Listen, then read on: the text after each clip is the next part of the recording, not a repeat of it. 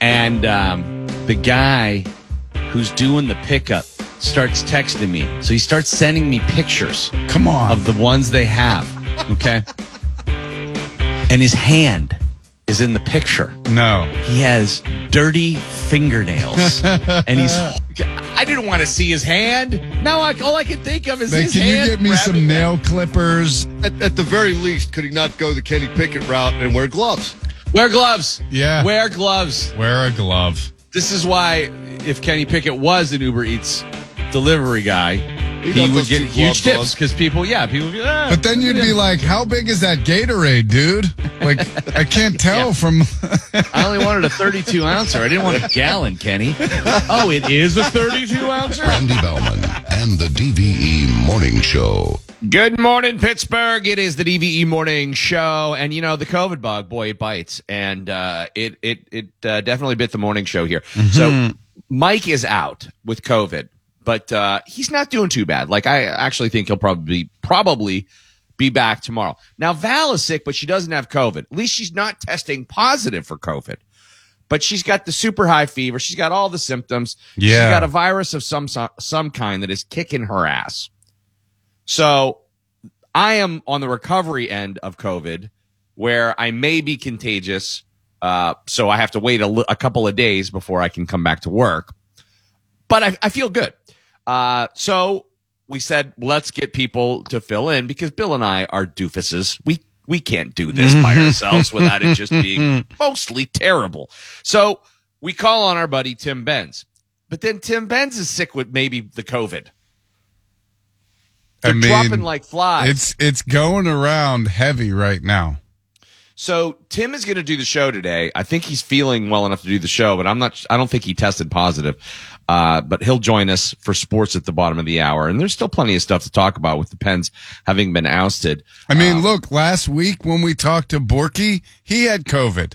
Him and Josh Getzoff were both out of the booth. Yeah. And they made it back in time for Game 7, fortunately or unfortunately. Yeah. No, I think it was fortunate, Yeah. I'm trying to come to terms with that still. Staggy and Army did a great job.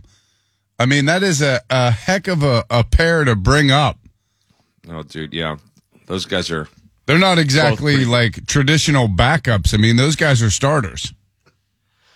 Oh, yeah. I mean, Staggy does great play-by-play. Does great play-by-play. There's no doubt about it. And Colby is just one of the most entertaining guys and insightful guys out there. So it makes perfect sense that would be good. Mm-hmm. Now, thankfully, we have those kind of level of replacements this morning because Abby is going to fill in doing the news at 7, 8, and 9, and Tim Benz is going to fill in with the sports at the bottom of the hour. Yeah, this is my point. These are starters. Right. You and I got starters. Now, you are in the studio today. I am. And you got the red iHeart lights all around you. It looks like you're in an 80s movie. It's dark in here because it's either dark or pizza shop. Yes. So I chose dark because my eyes haven't adjusted to the sun yet, and I'm still a little upset about the Penguins. Right, yeah, just sit in the dark. That'll make you feel better. Yeah. Tim will have your sports at the bottom of the hour. Let's take a look at the weather, first of all, today. It was a little tricky yesterday. Probably more of that today. What's going on? Just a beautiful day today. Sunshine, few clouds, nice little breeze, and a high temperature this afternoon near 70 degrees. I'm Scott Harbaugh in Severe Weather Center 11. Now we're talking. That's a temperature. There you go. Oh, yeah. 70 degrees. Dude, did you see the double rainbow yesterday? I saw pictures of it, but I didn't see it. Oh, yeah, dude. There was a rainbow and a double rainbow. That's pretty sweet. It made me think of that guy who lost his marbles whenever there was a double rainbow. He's like, rainbow, double rainbow. Yeah, he started crying. Yeah. It's like, I mean, it was beautiful. Time to ratchet down the mushroom dosage there. Let's go with more of a micro approach if you're crying at rainbows. All right, so good. Weather-wise, that's good. It was, it gets too hot. I hate when we skip spring and it just goes to 80 degrees right. and you're just sweating balls everywhere you go. So nice cool day today. A North Carolina man can finally rest after completing a 5-month-long hike along the North Carolina mountains trail. Marshall is his name. That's his nickname, obviously. He trekked the nearly 1,200-mile North Carolina Mountains to Sea Trail. His adventure started in January, and he finished the home stretch on May 6th, saying the last 70 miles was nothing short of spectacular. Wow, 70 miles. How long would it take you to do 70 miles? I have no idea, man. What do you, like, when you're 4 hiking days? and walking, a mile is about 20 to 30 minutes, depending on the elevation, right?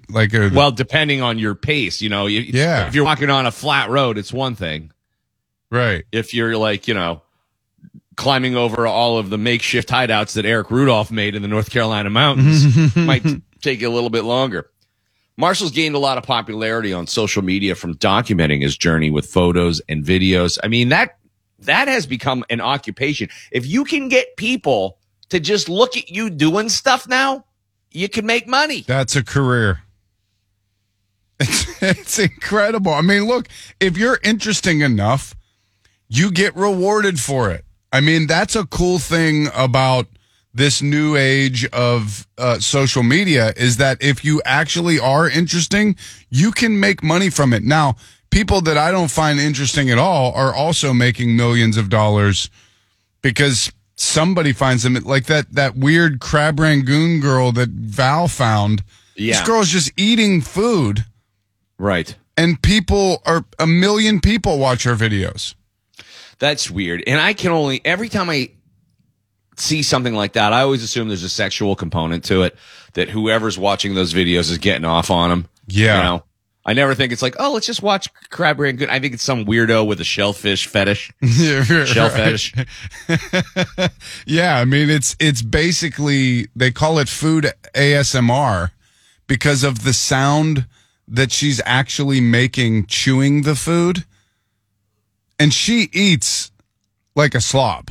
It's Right. really weird, but she's, I guess, a pretty enough girl that it's not disgusting.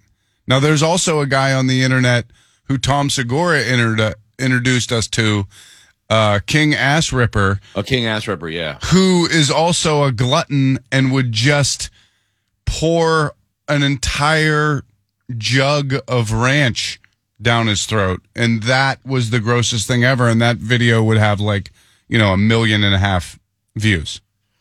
Yeah, and he just farted, right? Like, that was King Ass Ripper's whole Yeah. thing. He would fart. Then he branched out to being a glutton. It was like, okay, we've seen the farts. Now we want to see what's behind the farts. Has he shown his face then? Yeah. Okay, because Yeah. I didn't think he was showing his face for a while. Because I would imagine once you identify yourself as King Ass Ripper, it's tough to go into the law firm that week. you know? Right. Right. Yeah, that's going to become your full-time gig, mainly because you're going to get fired from your other gig. Nobody's going to want you around after that. Tough to just roll into the workplace after being identified as KAR. But yeah, I mean, all these people that hike and do all this stuff, not only can you make money on the internet if you can get people to watch you, you can make money by telling people how to make money Yeah. by getting people to watch them. Well, I think a lot of people are confused about why those kinds of people make money, and it's really just views and following. If you have a big enough following, companies start to come in and say, all right, we want you to endorse our product because you have X amount of people watching every single one of your videos. I know this is oversimplification, but it's basically everyone has their own TV channel. And if you get Yeah. enough people to watch it, Yep. somebody's going to want to run commercials on it. And I love finding the people who think that they're sponsored and have no following. Those people are really amusing to me because they're acting as if, my girls were doing this for years, Randy. They had a YouTube channel that was running every single day, except they didn't have a YouTube channel. So every video they sent to the family, they'd be like, hit like and subscribe and give us our comments down below. And like, this is going to the family. Smash that like and subscribe button.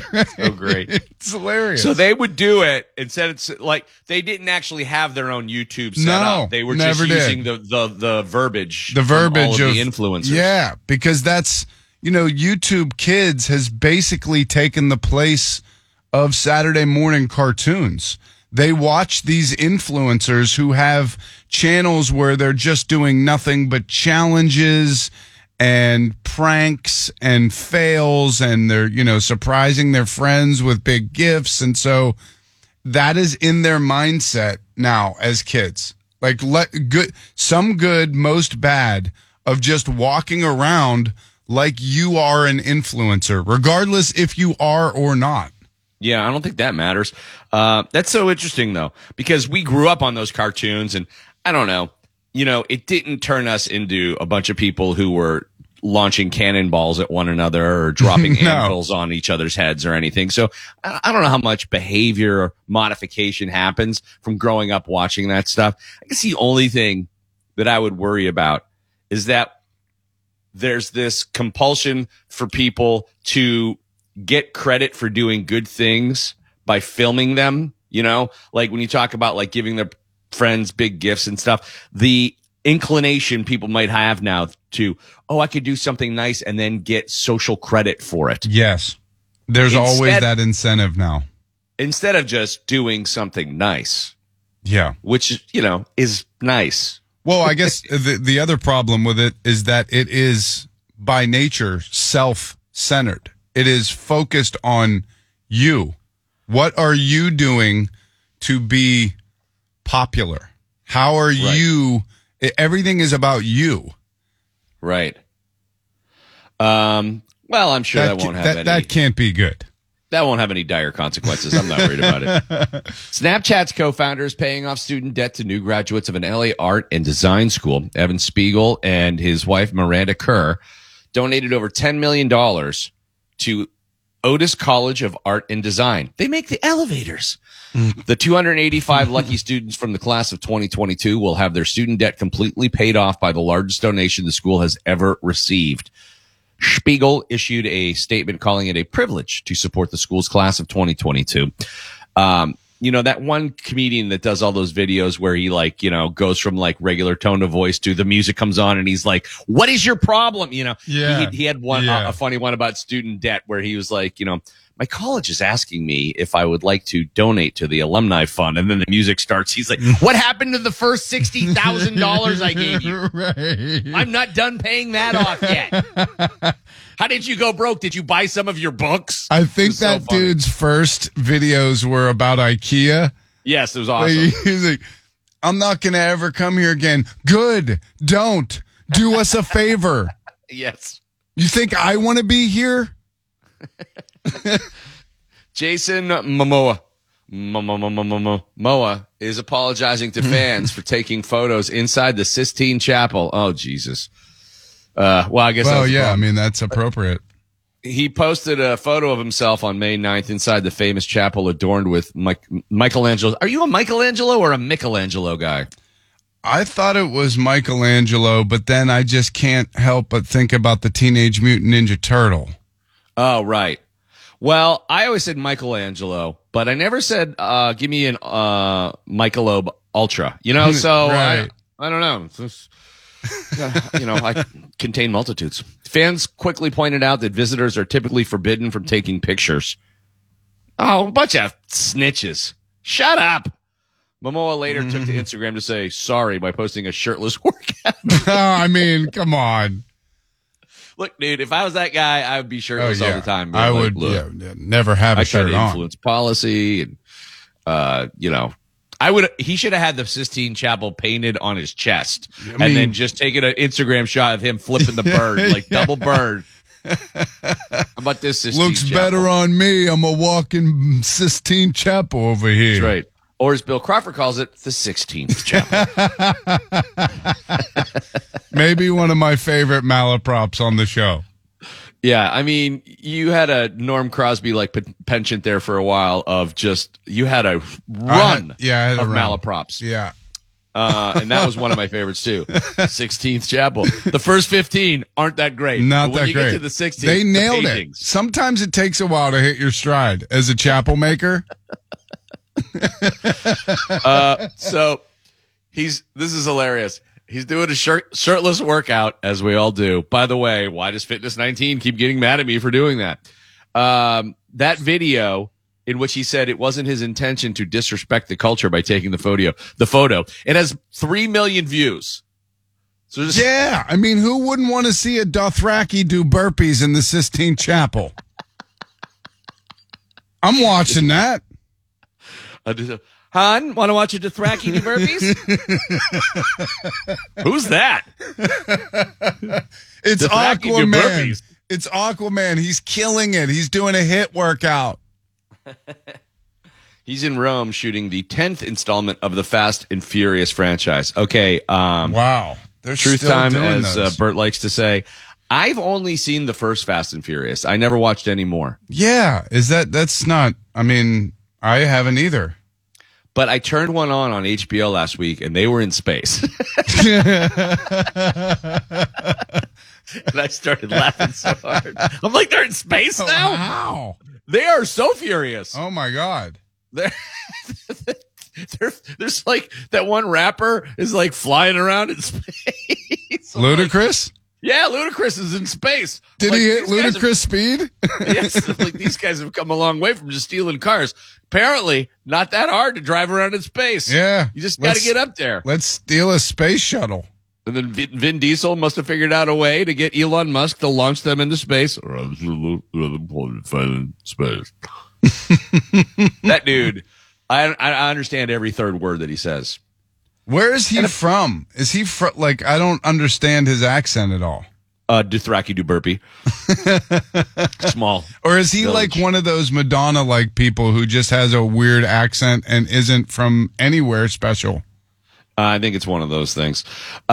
Speaking of those spaceships, a House subcommittee holds a public hearing today to talk about UFOs or unidentified aerial phenomena. It's the first such open congressional hearing in more than 50 years. It's being led by Democratic Congressman Andre Carson of Indiana, who says there's a need to look into the threat to national security posed by unidentified flying objects. A closed classified briefing will follow the public portion of this morning's hearing. Now, I Vin get it. Diesel better be in that in that briefing. Ludacris better be running it. 'Cause I mean, that guy's been up there. Space Force. I mean, they need to be at the head of it. They need to collaborate with the Fast and Furious team. And lastly, police are looking for thieves who stole an ATM but couldn't open it in Eureka, Missouri, 30 minutes outside of St. Louis. The suspects allegedly broke through a fence at Brookdale Farms, stole the ATM on Monday. However, they dumped it on a highway after failing to get it open. Yeah, I mean, that's the fatal flaw in your plan if you don't know how to actually break into it after that. Yeah. You'd think you would figure out a way. I would be worried there's a homing device on those things. So, like, wherever you took it, Right. if you didn't break into It's it pretty tracking quick. you. Yeah. I would be worried that, you know how like sometimes in a like a bank heist, they'll say like there's a dye pack that explodes with like purple ink. I would be worried that there would be that times 10 in there. Some kind you of would like M80 of purple dye. You open it up and Ludacris comes out with a gun. I got you now. The Cars. It's the DVE Morning Show.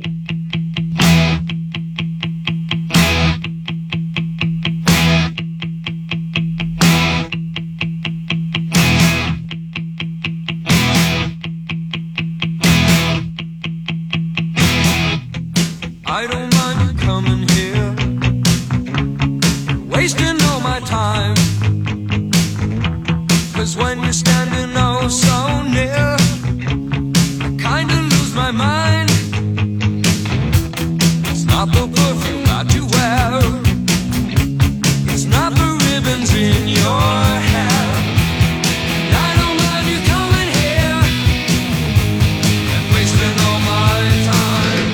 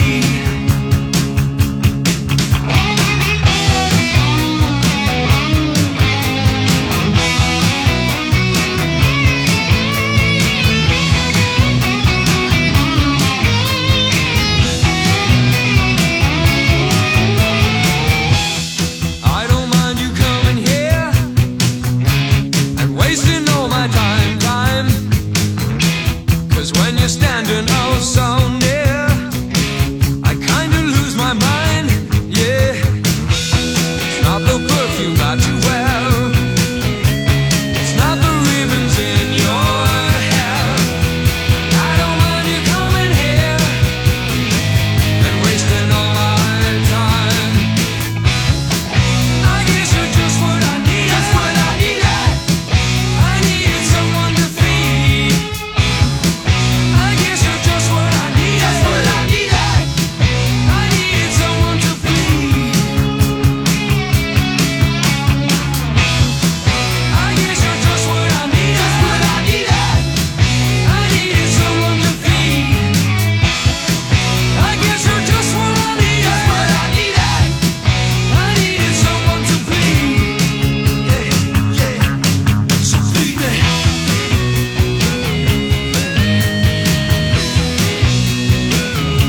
You're just what I needed.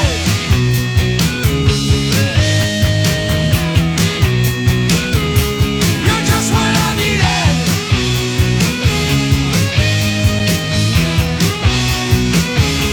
You're just what I needed. Yeah, yeah, yeah.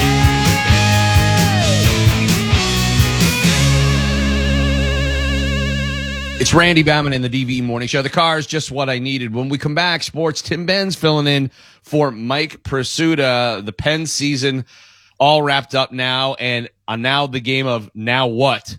And Antonio Brown wants to retire a Steeler, he says. Soft dumps with Joe Bartnick on the way at 6:45 DVE. From the Bridgeville Appliance Weather Center. Bridgeville Appliance is hiring now. Inquire at bridgevilleappliance.com. This report is sponsored by Safe Auto Insurance. You probably get a lot of reminders. How about one for your car insurance? Go to Safe Auto. All right, Mike Pursuta out today. Tim Benz filling in with your sports here on the DVE Morning Show. Benzie. Brought to you by Bridgeville Appliance. The Penguins will hold exit interviews with the media today. If there is a media corps to hold the interviews with, of course, because as you were lining up earlier, Randy, it extends beyond the DVE studios. The entire Penguins media corps has COVID. Boy, it seems like most of the town does right now. And you are, so far, so good. Yes, my streak of COVID tests is now extended to approximately 48-0-1. I had one non-clear positive test, negative test back in like December, the first time COVID rolled around.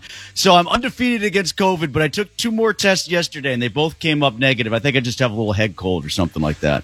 Yeah, well, the allergies are kicking everyone's ass. I'll tell you, when I tested positive last week, you test positive and you're like, oh boy, I better test again just to make sure this isn't a false positive.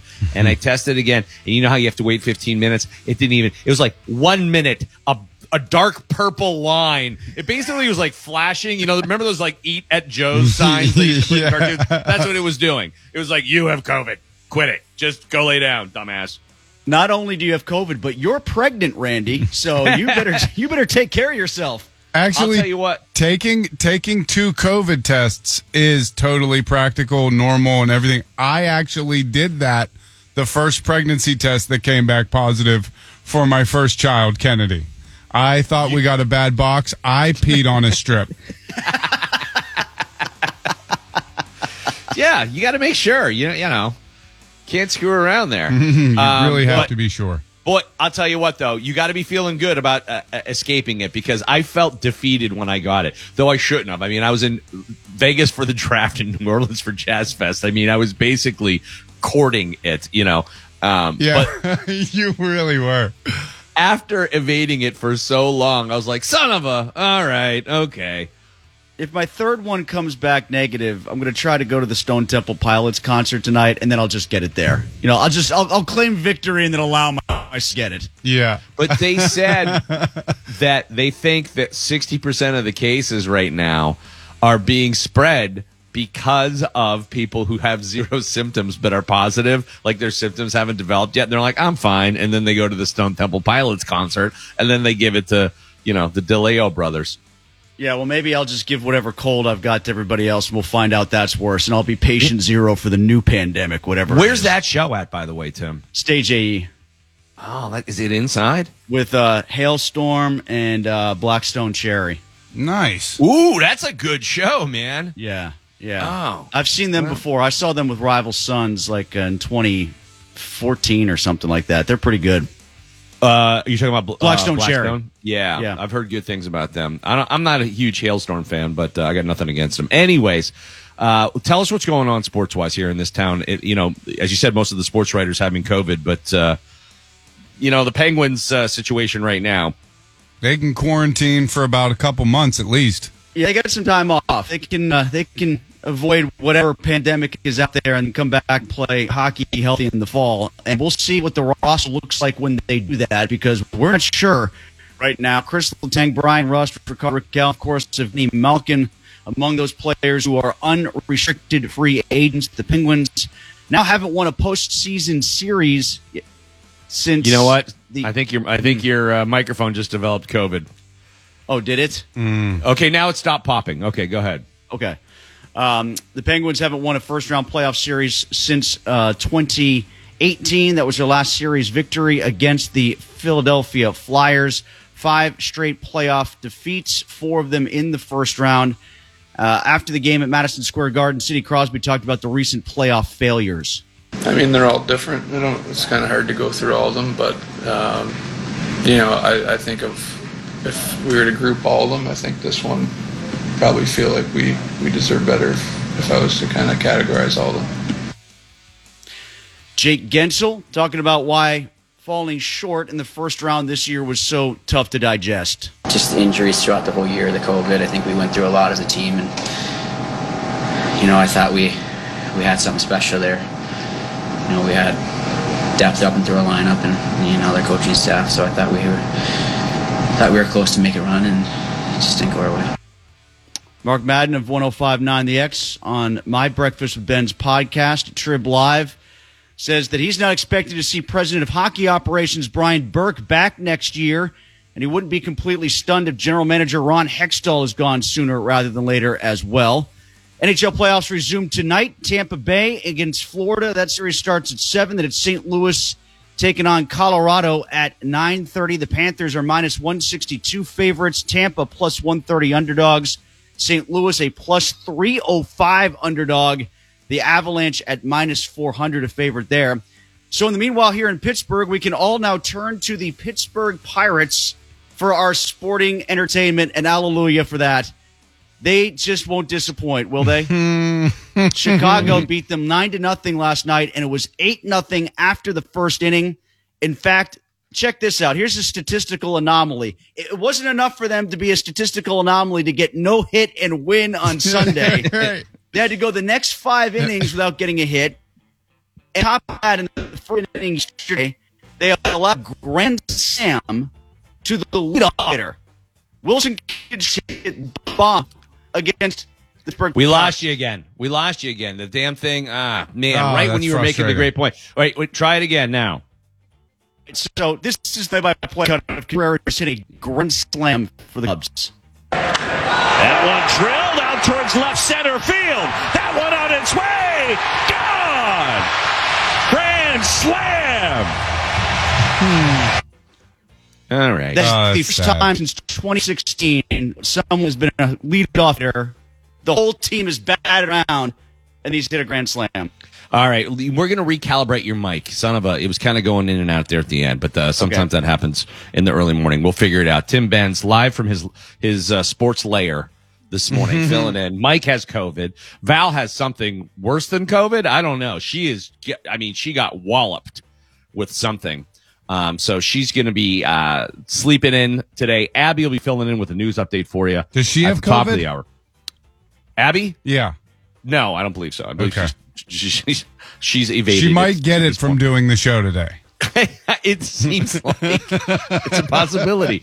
Soft Dumps with Joe Bartnick. We wrap up the Penguins season through Joe's eyes when we return. Billy Gardell on the show in the 9 o'clock hour, and also a brand new preview coming up you won't want to miss. The Yinzer Swindler. It's on Netflix. TV. Cornish can do me as soon for lunch. No one leaves hungry after listening to this show. All right, I'll send it up to you. Michelle Michaels brings you the all-request electric lunch at noon. 2. It's time for Soft Dumps with Joe Bartnick.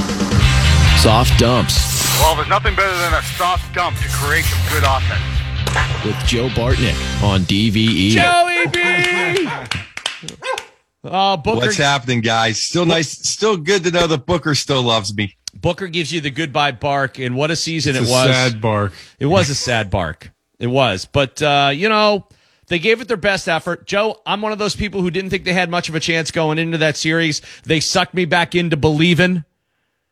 And then I had my heart broken all over again. But boy, do I admire the way that they ended up playing, given they had their third string goaltender in half the time, and their superstar was out for 2 games after a cheap shot.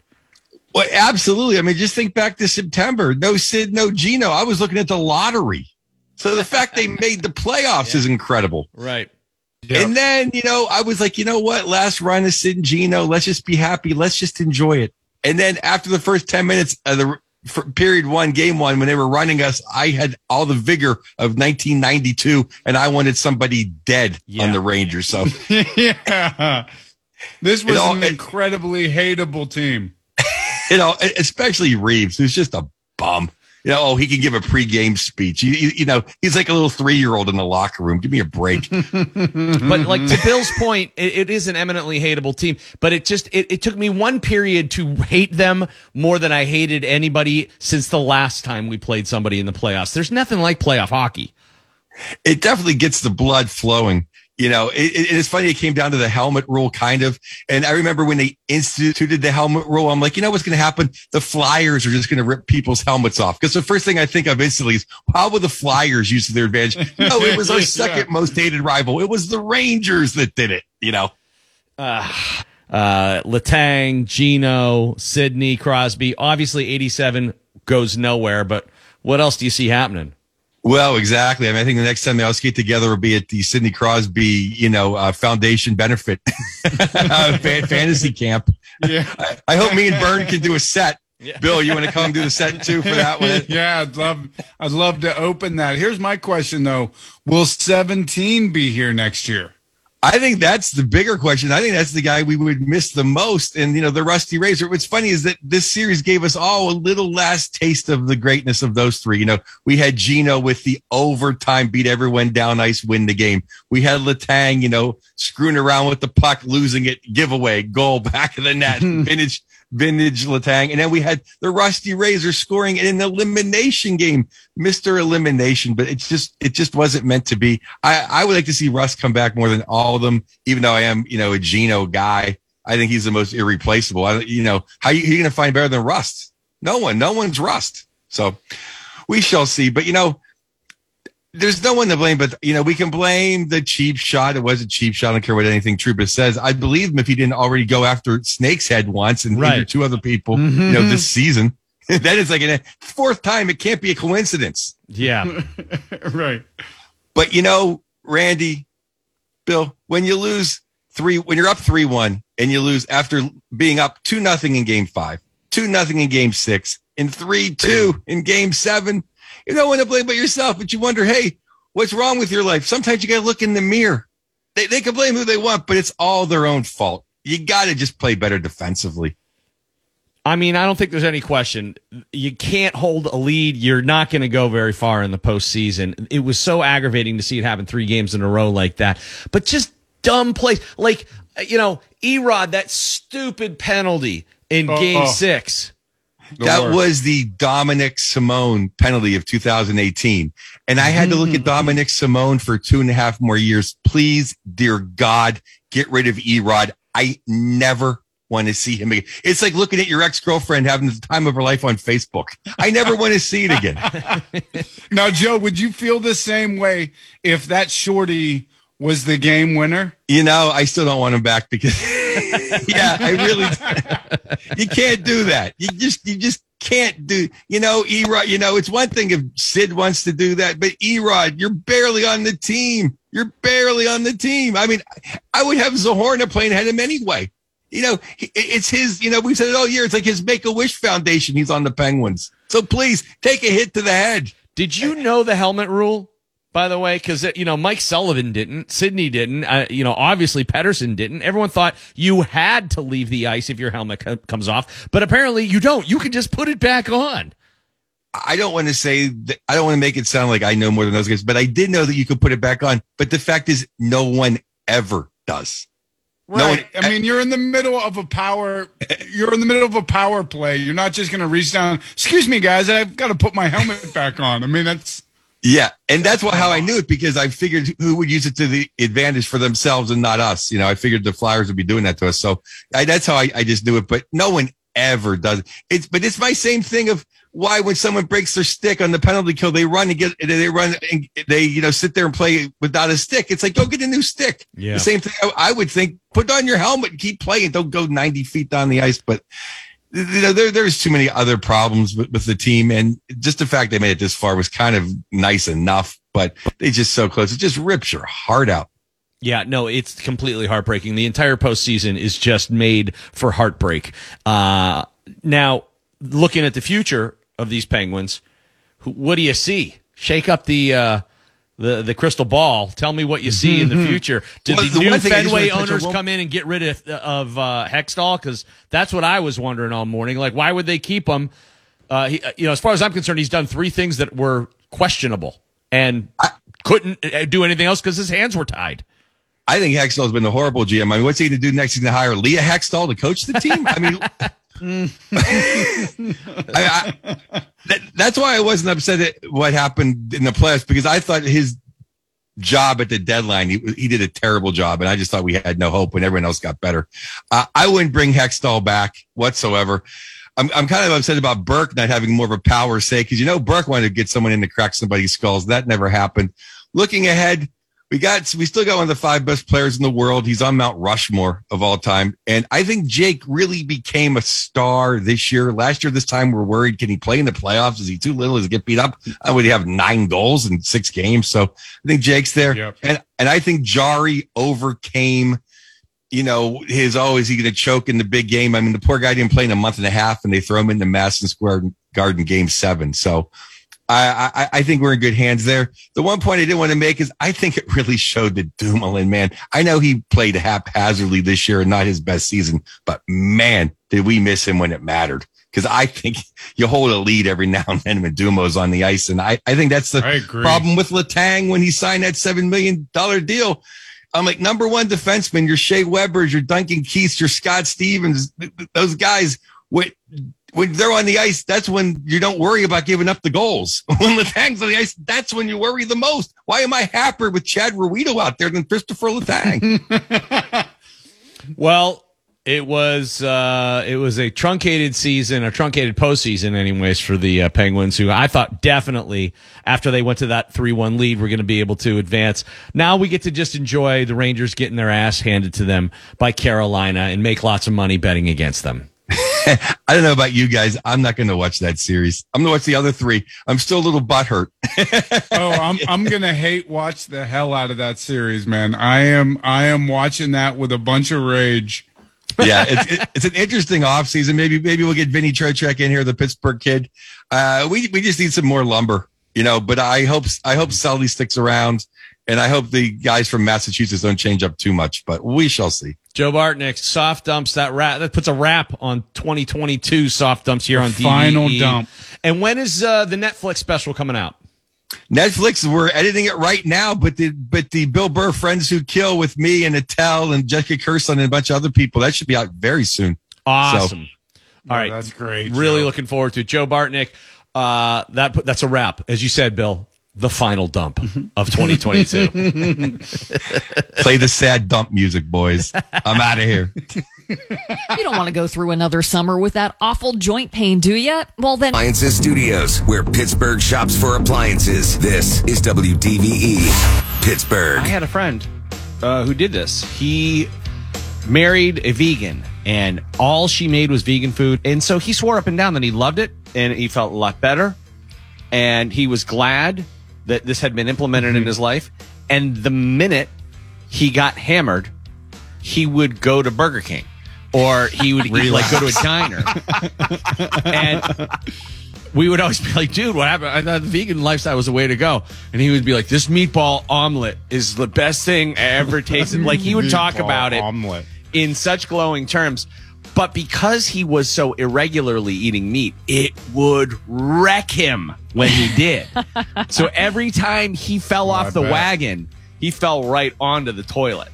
It's a sad life when you think about it. When a guy has to have a side Chick-fil-A, that's a rough life. Randy Bauman and the DVE Morning Show. I'm just saying, I talked to him recently. He got divorced, and so he just eats meat all the time now. But I don't think that's why he got divorced. But silver lining? Yeah, I mean, I'm sure it was nice collateral benefit of it all. As we told you, everyone has COVID or some kind of sickness. So Val is out, Mike is out. We got Tim Benz doing sports, and Abby is here doing news this morning. Hey. Booker is barking. Everybody's so happy. Thanks for getting up and getting here early. And you're wearing your UFO shirt. Mark Madden would be very happy. I know. It's Strangers in the Night. It's a very cool shirt, but it's printed poorly. It's like one of those that, like, if this goes in the wash, it's going to get crispy. Oh, I don't understand how they do that. Why? Like, I don't like the shirts where there's a heavy logo or pattern. That's what on this them. is. Yeah, it's really heavy. Like, it makes a sound. This is ASMR for bad T-shirt screen printing. And now, for creepy people out there, Abby will make sounds with her shirt. You've got to wash that in the crick and then just air dry it. Just Febreze it, hang it back up. That's it. Yeah, because I bought a shirt from a local place. It was this cool local theme shirt, and then it had like I thought it was like in the fiber of the shirt, like the print, and instead it was like something that I used to do in 7th grade, where you would iron on. That's exactly it. Oh yeah. But a big UFO patch. shirts are very hard to find, so I'm kind of like, this is what I'm stuck with, and that's fine. Well, I would also think that most UFO fans are prone to buying like the old school heavy cotton T-shirts that weigh like they're like just short of a burlap sack. Maybe a little bigger than this one. Yeah, maybe. Probably. Yeah, you got the baby one on right now. They're like, hey, you got any grandkids? Yeah.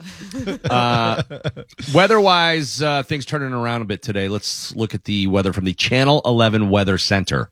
Just a beautiful day today. Sunshine, few clouds, nice little breeze, and a high temperature this afternoon near 70 degrees. I'm Scott Harbaugh in Severe Weather Center 11. It's like 62 right now, and it's apropos of the news. You're wearing that UFO shirt because there are the UFO hearings that are going on right now, where they're going to try and sort of get to the bottom of what's going on with all of these unidentified flying objects in the sky. You know what I saw end of last month was that it's like a Space Link satellite. Oh, yeah. That apparently a lot of my neighbors have seen here in Robinson, McKees Rocks. And I thought I was seeing something very, very special. And so I was like freaking out and I'm trying to film it. Terrible, terrible video. But that creeped me out. Have you seen it yet? Do you know what I'm talking about? I saw the video that you posted, Yeah. and it looked very strange, like It's like something a that we space should have bus. all been aware of. I felt dumb that I didn't know what it was, and I didn't want to freak out too much and then have like Pit Girl be like, "You're an idiot. This is what this actually is."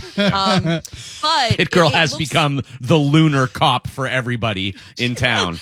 I actually wanted to like message her privately and just send that video and be like, "Tell me what this is," before I sound like an idiot. But it does. It looks like a space bus because there's so many satellites on it and so many lights that it's just this kind of straight line that goes all the way across the sky. It looks, and then it just disappears, which was that was the creepy part. I just assumed it was Ludacris filming the new Too Fast, Too Furious in space. In space. In space. Abby's got a news update for you right now. What's going on? The News Hour is brought to you by Ireland Contracting.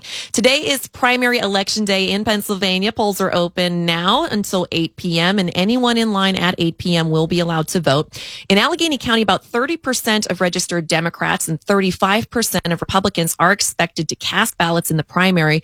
The state does have a site where you can search for your polling place using your address. That's at pavoterservices.pa.gov.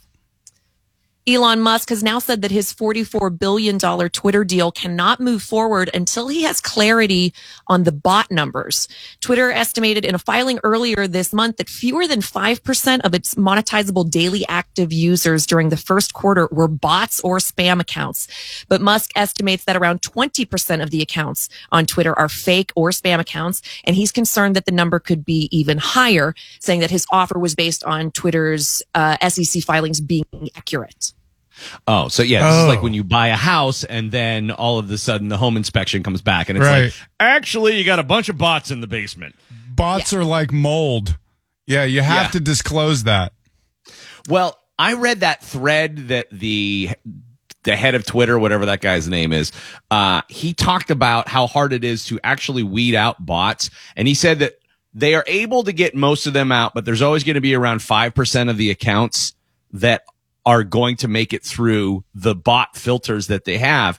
And he said you'd be surprised how many times they find out that, like, you know, John 0006432, 89 with an egg for the profile pic is an actual person.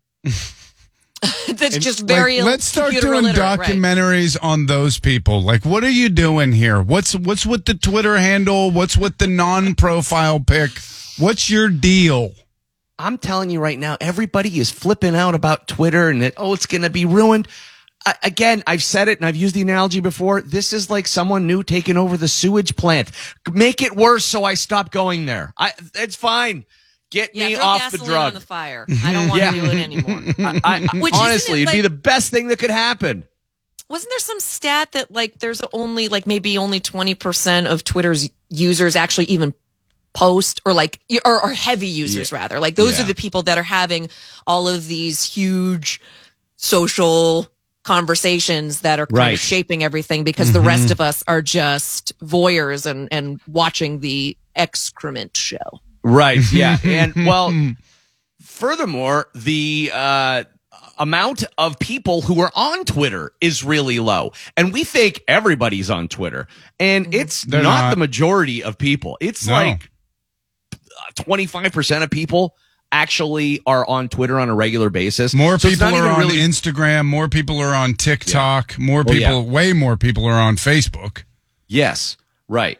And so we seem to think because of Twitter, sort of the way that it's set up, that it reflects what is actually happening in the world. And Twitter's not the real world. So, but I don't know. Did you see Elon Musk's mom is posing in the new swimsuit issue for Sports Illustrated? No, stop. No. What? So new Sports Illustrated swimsuit issue caused a lot of trouble yesterday on the Twitter. Because they're doing a lot of body positive stuff, and they have some older people on it. One of them is Elon Musk's mom, who's a very pretty older woman, but it's Elon Musk's mom, and there are people who love Elon Musk and people who don't. So, there was a lot of, why are you doing this? There are plenty of other people you could have featured here who are older and beautiful, et cetera, et cetera. And then there's a plus size model that was featured, and that got Jordan Peterson all mad. And then all the Jordan Peterson acolytes got very upset that they had a plus size model on because they didn't think that was an actual representation of what is really beautiful. So, a lot of stupid arguments, basically. This is why I'm saying we don't need Twitter. It's if Elon Musk buys it and ruins it by letting all the Nazis back in, we'll all be better for it. What's he going to do? Put his naked mom on there?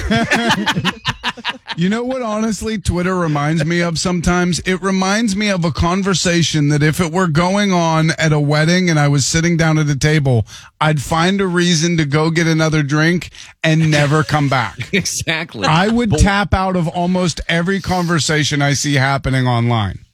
But there's a couple, I don't know why I go back. I mean, mostly it's for music and sports is what I really want to get out of it now. I think early on, like everybody, like at the beginning of sort of this whole influx of we're all getting our news from social media, that we all kind of had an addiction to that news feed. And now we realize the filters that are put in place and algorithms that stop us from seeing certain things and only allow us to see other things. And you realize, if I really want to know what's going on, I actually have to do some digging now. That is the unfortunate reality.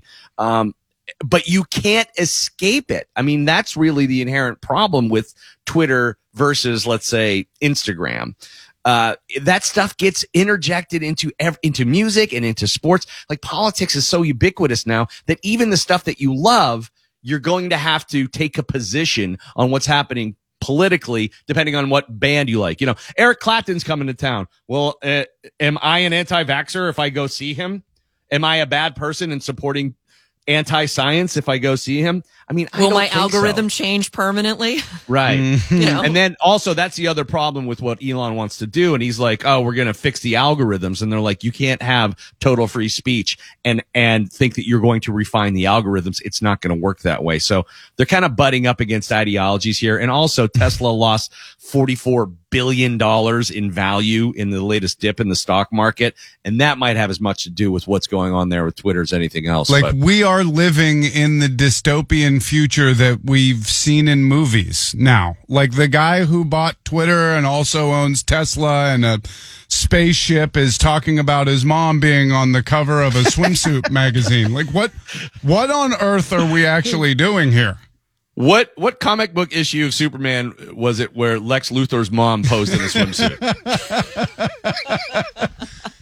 Or which one was he listening to Grimes exclusively? Right. By the way, Grimes kind of gets away, like, she's unscathed, right? Nobody gives her any grief. I don't know. She's super out there. Yeah. You know, I'm okay with whatever Grimes wants to do. I mean, they named their baby like AX7 or something like that. And that's up to them. Wow. But seriously, it has like a dash. I know. I used to skip that story when it came out because I was like, I'm gonna Anima. I don't know what the baby's name is. X. I don't know. Yeah. Which makes it difficult when you're trying to tell Giant Eagle how to make the birthday cake. I mean, those people are not going to know what to do. Like, you telling me you want a hyphen? There's a dash in this. What I want is like a full pendulum swing, like what you were just talking about of this algorithm-driven news and entertainment. Like, I'm just hoping that my kid, Bill's kids, like, just almost reject all this and just go, it's all like watching a movie. It's not real. I'm going to go outside. I don't know that will happen or that they'll have the resources kind of in play, but I almost, I don't have as much difficulty lately getting her like off a device. Oh, really? Well, I really don't. It's odd. I don't know if that's just because she's gotten a little bit older. That makes one a pyromaniac. Problem if I'm like, put that down. We are going outside. She goes, all right. You could do what my dad did and buy them fireworks, because they really will get captivated with the explosions and the fire and things like that. And it just becomes more attractive to blow up army men and set them on fire with lighter fluid than it would be to go on social media, I would imagine. One of the most dangerous social media apps that the kids absolutely love is Snapchat. And Snapchat has a way of keeping kids engaged that is sinister. They have these things called streaks. So everybody that you're friends with, if you like a post of theirs or they communicate with you or say like, oh, hey, what's up?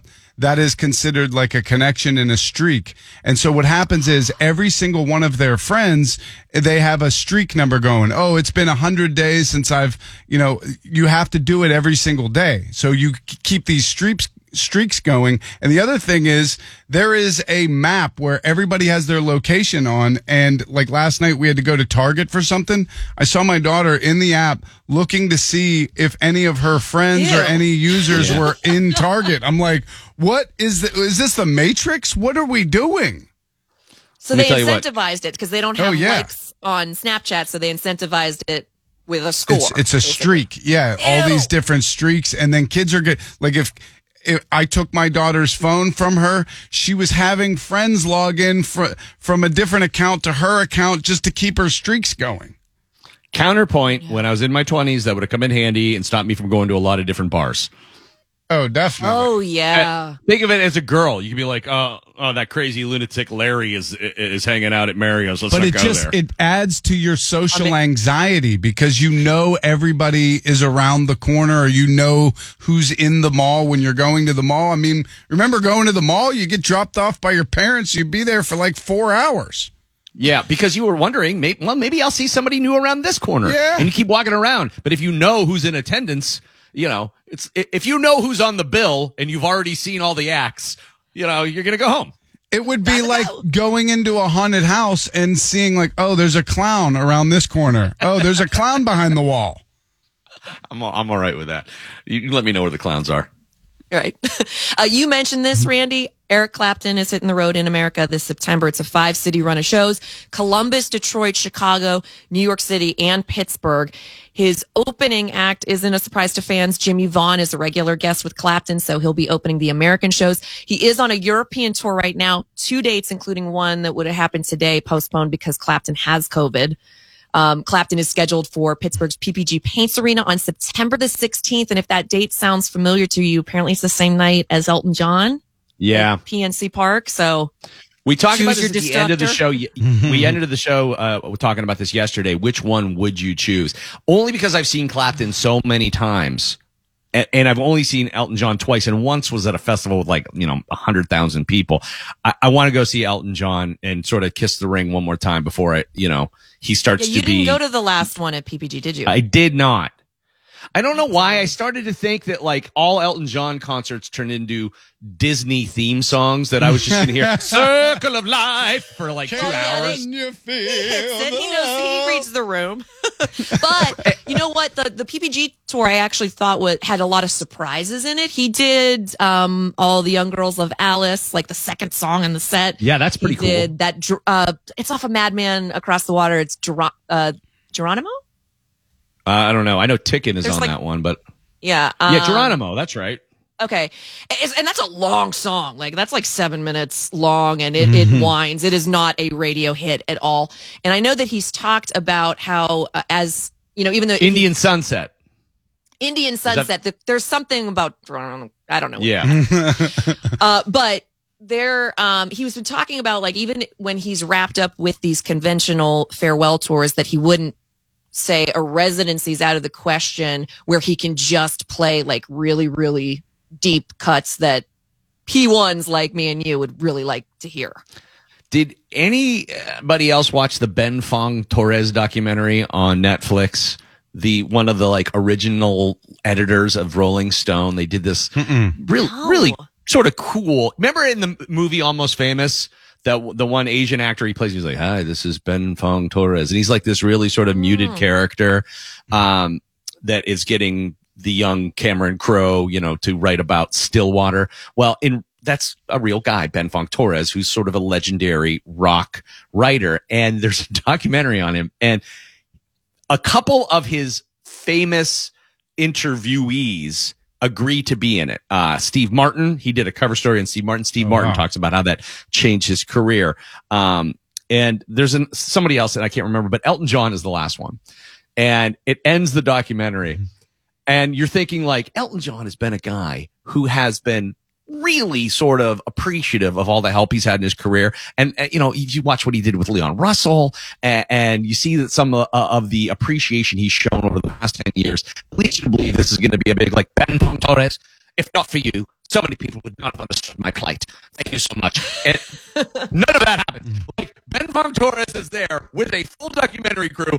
Elton John walks upstairs. He's like, "Oh yes, Ben. Yeah, you want to get a picture? Okay, good to see you. Bye." And that was it. He totally kind of was like, "I have no time for you, Ben Fong Torres.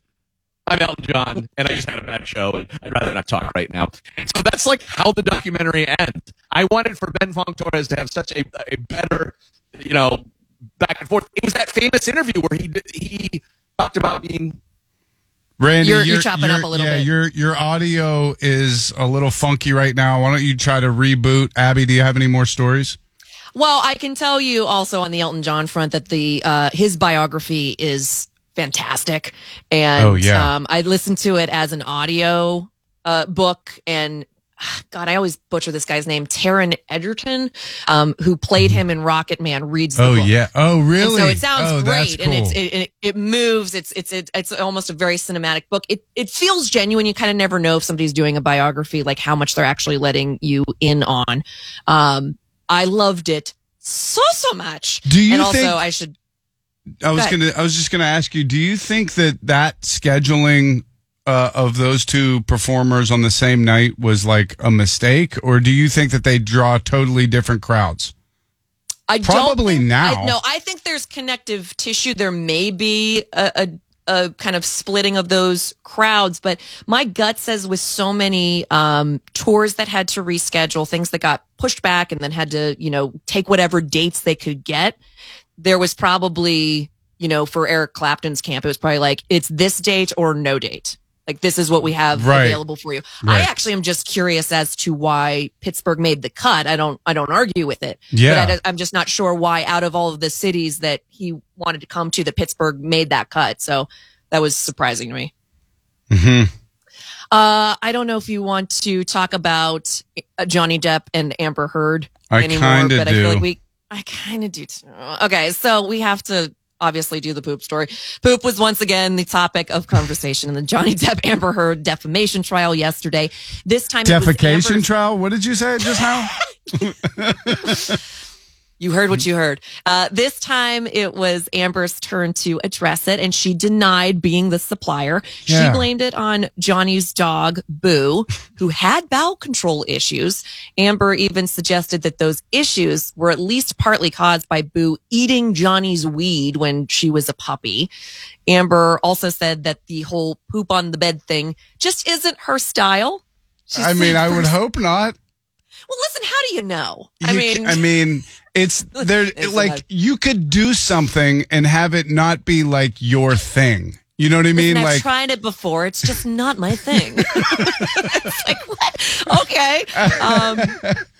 She said, first of all, I don't think that it's funny.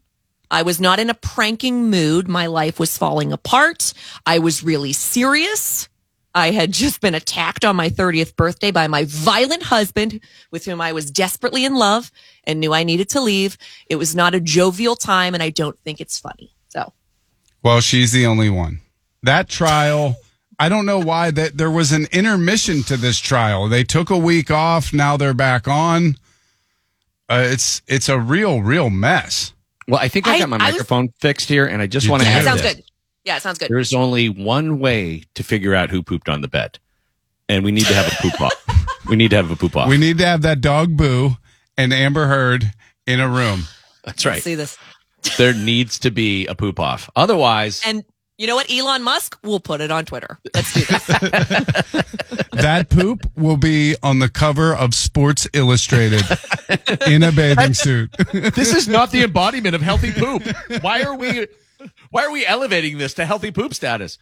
Abby filling in for Val with your news this morning. We are navigating a few technical glitches and also a morning show crew that is just going down for the count. We got one with COVID, one with something that seems to be worse than COVID. I don't know. So hopefully both Mike and Val are feeling better soon. Tim Benz, nice enough to get up and fill you in on what's going on sports-wise when we come back here on the DVE Morning Show. From the Bridgeville Appliance Weather Center, Bridgeville Appliance is hiring now. Inquire at bridgevilleappliance.com. This report is sponsored by eBay Motors. Should be a nice day. A mix of sun and clouds, breezy, high of 72. DVE Sports. Okay, pursuit is off today. Tim Benz filling in with a sports update for you this morning on DVE. Brought to you by Dormont Appliance.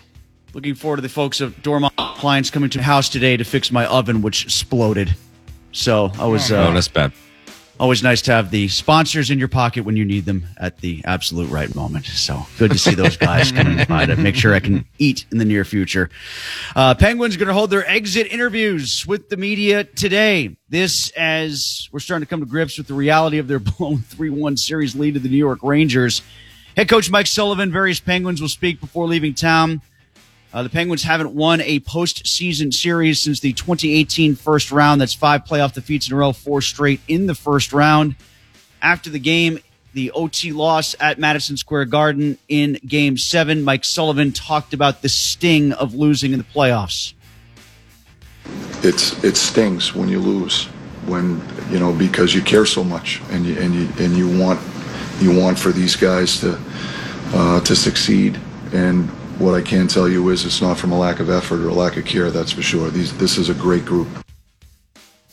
Tristan Jarry came back to play Game 7 after the defeat. He spoke with media and discussed the looming free agents, Evgeny Malkin, Chris Letang, Brian Rust, and Ricard Raquel. something you never want to think about. They're generational players, and Pittsburgh's lucky enough to have 3 of them for the last 15 years. It's the bond that they've created throughout the team and throughout management. I think it's something that's irreplaceable, and it's a business, but I think that if they're able to come back, they definitely will. There's a bond between them, and I think that's unbreakable. Well, it can be broken if one of them is playing for the Dallas Stars, another one's playing for the Montreal Canadiens, and somebody else is playing for the Detroit Red Wings. Yes, that absolutely could be broken at that moment. Yes. Like, as much as I like Patrick Hornquist, he is a Florida Panther now, so that bond is broken. And still alive in the playoffs. They resume tonight against the Tampa Bay Lightning. St. Louis and Colorado at 9:30. That series gets going. The Panthers are minus 162 favorites. Tampa a plus 130 underdog. Boy, I like that. After what I saw from Florida struggling with the Caps, and Tampa, I think, beating a team just as good as them, and certainly a better team than Washington and Toronto in the first round. I kind of like Tampa in that series. I don't know about you guys. Honestly, I'm not paying attention to anything outside of what we just witnessed, other than I really want to see Carolina beat the snot out of the Rangers because the enemy of my enemy is my friend. Yeah, and the Rangers underdogs in that series against the Hurricanes. One thing I want to see is Shesterkin play in that environment. Yes. Oh, yeah.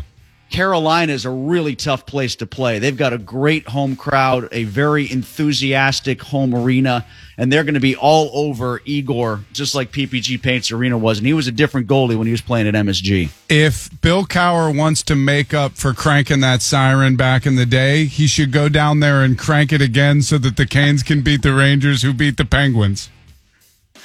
That's just way back into the good graces. Is that what you're saying? He didn't bridge enough of those gaps getting inducted to the Hall of Fame or anything. No, that didn't do it for me. No. Okay, Still Waters and that. I got you.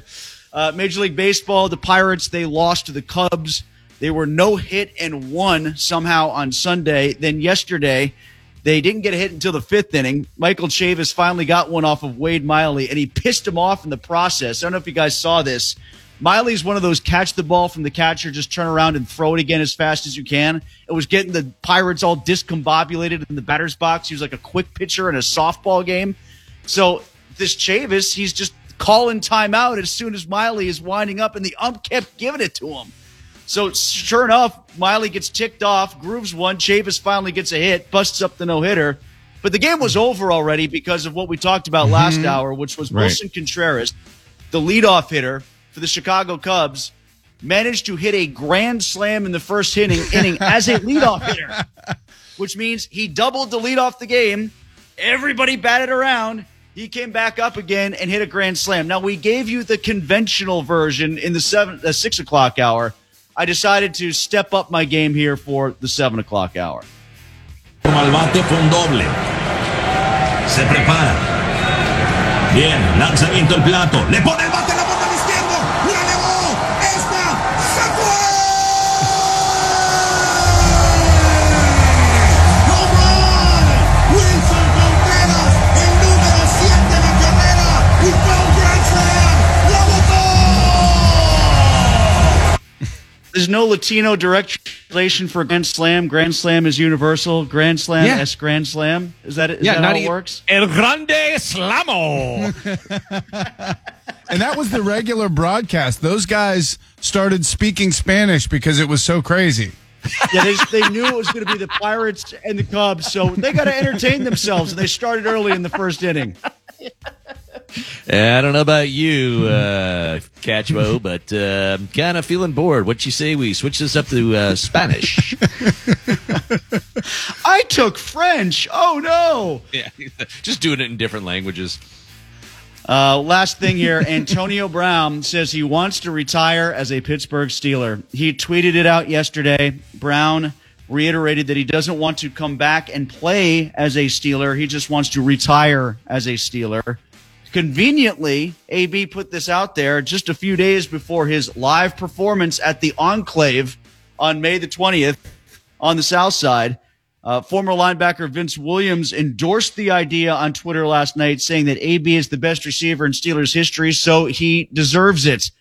I don't think it's a matter of AB, the football player. I think it's how AB left town and went scorched earth for a number of years. Yes. When it came to the Pittsburgh Steelers franchise, that we are talking about him being ingratiated back in and retiring as a Steeler, so to speak. Yeah, this is like Gene Hackman and Royal Tenenbaums wanting to die with his family at the end after having abandoned them and completely becoming a pariah. You know, it doesn't work like that. Also, I don't think it's genuine. He's just trying to promote a rap concert that nobody wants to go see. Let me ask you this. What time do you think Antonio Brown goes on stage? How late will Antonio Brown go on stage? Sunday. Yeah. I think that's when he'll go on stage. It's after midnight. Yeah. Well, it's Friday, so yeah, Sunday sounds about right. Yeah, he's just going to get confused, think he's back in Pittsburgh. He's just going to show up on Sunday. Close enough. And is anybody going to see that because they like the music? I can't imagine so. It's just a matter of him going there and being on stage, and maybe he'll melt down, and I can get it on my phone, and I can be the first person to post it on Instagram. That's exactly what that crowd is going to be about. Full transparency, if I wasn't performing on Steve Burns' goddamn Comedy Jam, this would be a weird thing that I would go see for the novelty. It'd be the same reason that I went to see one of the Coreys perform at the Hard Rock Cafe. It's a car crash, and I want to be there for it. All right. You know, one time, many, many years ago, I opened for Black Jack McDowell he was then with the Indians. Yeah, the pitcher. He pitched a game, and his band was called Stick Figure, I think. And then he came and played an 11:30 set. And my band played before him as a Peabody's Down Under in the Flats. And it was like sold out, jam packed. The curiosity factor was through the roof, and he was pretty good. I gotta say, pretty good. Though, you know, they wouldn't sell it out if he wasn't Jack McDowell. So my question to you is this: who is the best athlete / musician in terms of respectability? I would go see them just for the music, because the one that I bet nobody's thinking about is Bernie Williams from the Yankees, is an expert jazz guitarist. He was like a bona fide badass player, yeah. Wasn't but other than Bronson Arroyo in a band? Yes. He was Eric Christensen from the Penguins played like death metal, doom metal. Like he was a big metalhead. He was in a couple bands that I know of. Charlie Morton played the guitar on the morning show before. When he was at the Pirates, he came in and played some song. He played like a couple cover songs. He was good. Oh, wasn't there one of the relievers that was an actual singer, like almost like Broadway level? Well, Stephen Brault. Yeah. Yes. Yeah. Stephen Brault sings. I don't know if he's in a band currently. Jericho. He's like Jericho. What about Jericho from WWE? He's in a band, right? Fozzy, right? Isn't Fozzy his band? Yeah. Fozzy. Yeah. Fozzy. Okay. I mean, Shaq put out a couple pretty good singles. But as far as football players go, Le'Veon Bell, I mean, they're mostly hip hop artists. If Lev Bell was opening for AB, that would really be the best possible lineup. Do you remember Thurl Bailey, the NBA player Thurl Bailey? He was like a jazz saxophonist. I remember when I was working in Utah, he'd do hits with us on the sports station and then go across the hall and do something with like one of the music stations. Oh, that's interesting. Oh, that's wild. If Lev opened up for AB, though, Bill, that would be huge. And if Justin Tucker is the only other NFL player I can think of who is a singer, but he's like an opera singer, like a trained opera singer. Really? What should happen is AB should show up really late, like you pointed out, Randy, and then just when the crowd is starting to get extraordinarily antsy, Chris Boswell shows up and starts rapping like he used to do the radio show in the old studio. Do you remember that? No, is that what happened? Boswell would come in and do Antonio Brown's radio show? The kicker of the year was whenever AB was playing, he's like, just get the kicker to do it. The kicker would show up and sit in with Jerry and Dale for an hour. Now, I hope Jerry Dulac is the MC for that show on Friday night. I was going to say, I mean, is he going to ask Ben Roethlisberger to come and introduce him? Well, when Randy used the Royal Tannenbaums reference before, I know AB's listening to this thinking, I don't like that Tannenbaum. He said something bad about me on ESPN, man. Tannenbaum. All right. Sign me with the Jets. Abby's filling in for Val. Benzie's filling in for Pursuta. We'll be right back on the DVE Morning Show. Deep cooking and inventing and comes the latest true crime story of love and deception. He told me if I loaned him $1,000, he'd pay me back as soon as Kenny Pickett paid him for the hand stretching therapy he performed on him. He seemed nice. He promised these women a world. He said he owned the Gateway Clipper and that we should go down, grab some champagne, or, maybe some warm icy light mango and go for a romantic late night cruise. Now, how do I turn that down? Pittsburgh police are looking for suspects who stole the Gateway Clipper last night and left it docked at a Neville Island beach bar. He promised them love and fortune. He told me he was the heir to the Isley's chipped ham fortune, and that once the ham money came in, that we could get married and move up to Grandview Avenue. And I guess I wanted to believe him so bad. He called me Chipped Pam. I thought it was so cute. My name's Linda, but still. He looked just like Joe Manganiello. I started to wonder why he spent so much time at the casino, and he said he was taking out a money launderer down there for the CIA. So then I'm like, I thought you own the River Hats. And he was like, I do. Why? You didn't Google it, did you? And I said, nah.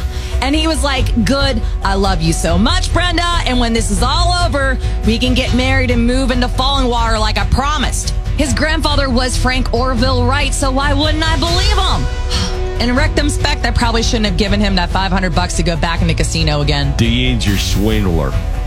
Only on Netflix. Maybe it's me.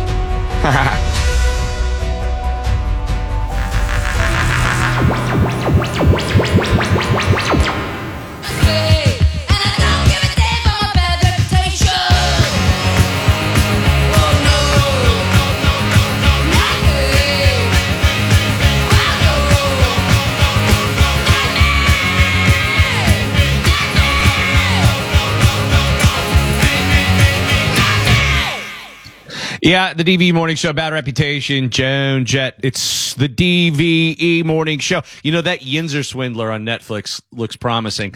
Here's Really the thing looks about good. all of those true crime, love and deception documentaries that are out there, or docudramas. Yeah. I want to see one where the guy fails, he just gets Right out of the down. gate. Yeah. Yeah. I want to see how many different targets they go to before they're successful. Because it can't just be like they go to the next person and boom, they fall under their spell. They have to have some people who suss it out, right? Probably. Yeah, those people just don't get interviewed. Yeah. I would love, even if you just take the Tinder swindler, or what's the other one? The bad vegan guy. If you actually get them to participate and talk about when they were in the open mic phase of their swindling, where they were workshopping their lies, where they weren't completely ironed out yet. Yeah. Because the bad vegan guy held on to there are evil forces at bay that you just can't understand, okay? Yeah. And you're being tested. Now, I want you to fly to Europe and don't ask any questions. And she did it.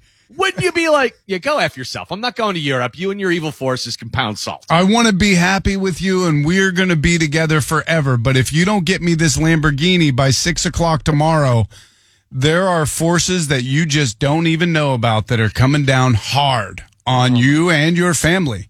Remember that baby that was in your family that was a little sick?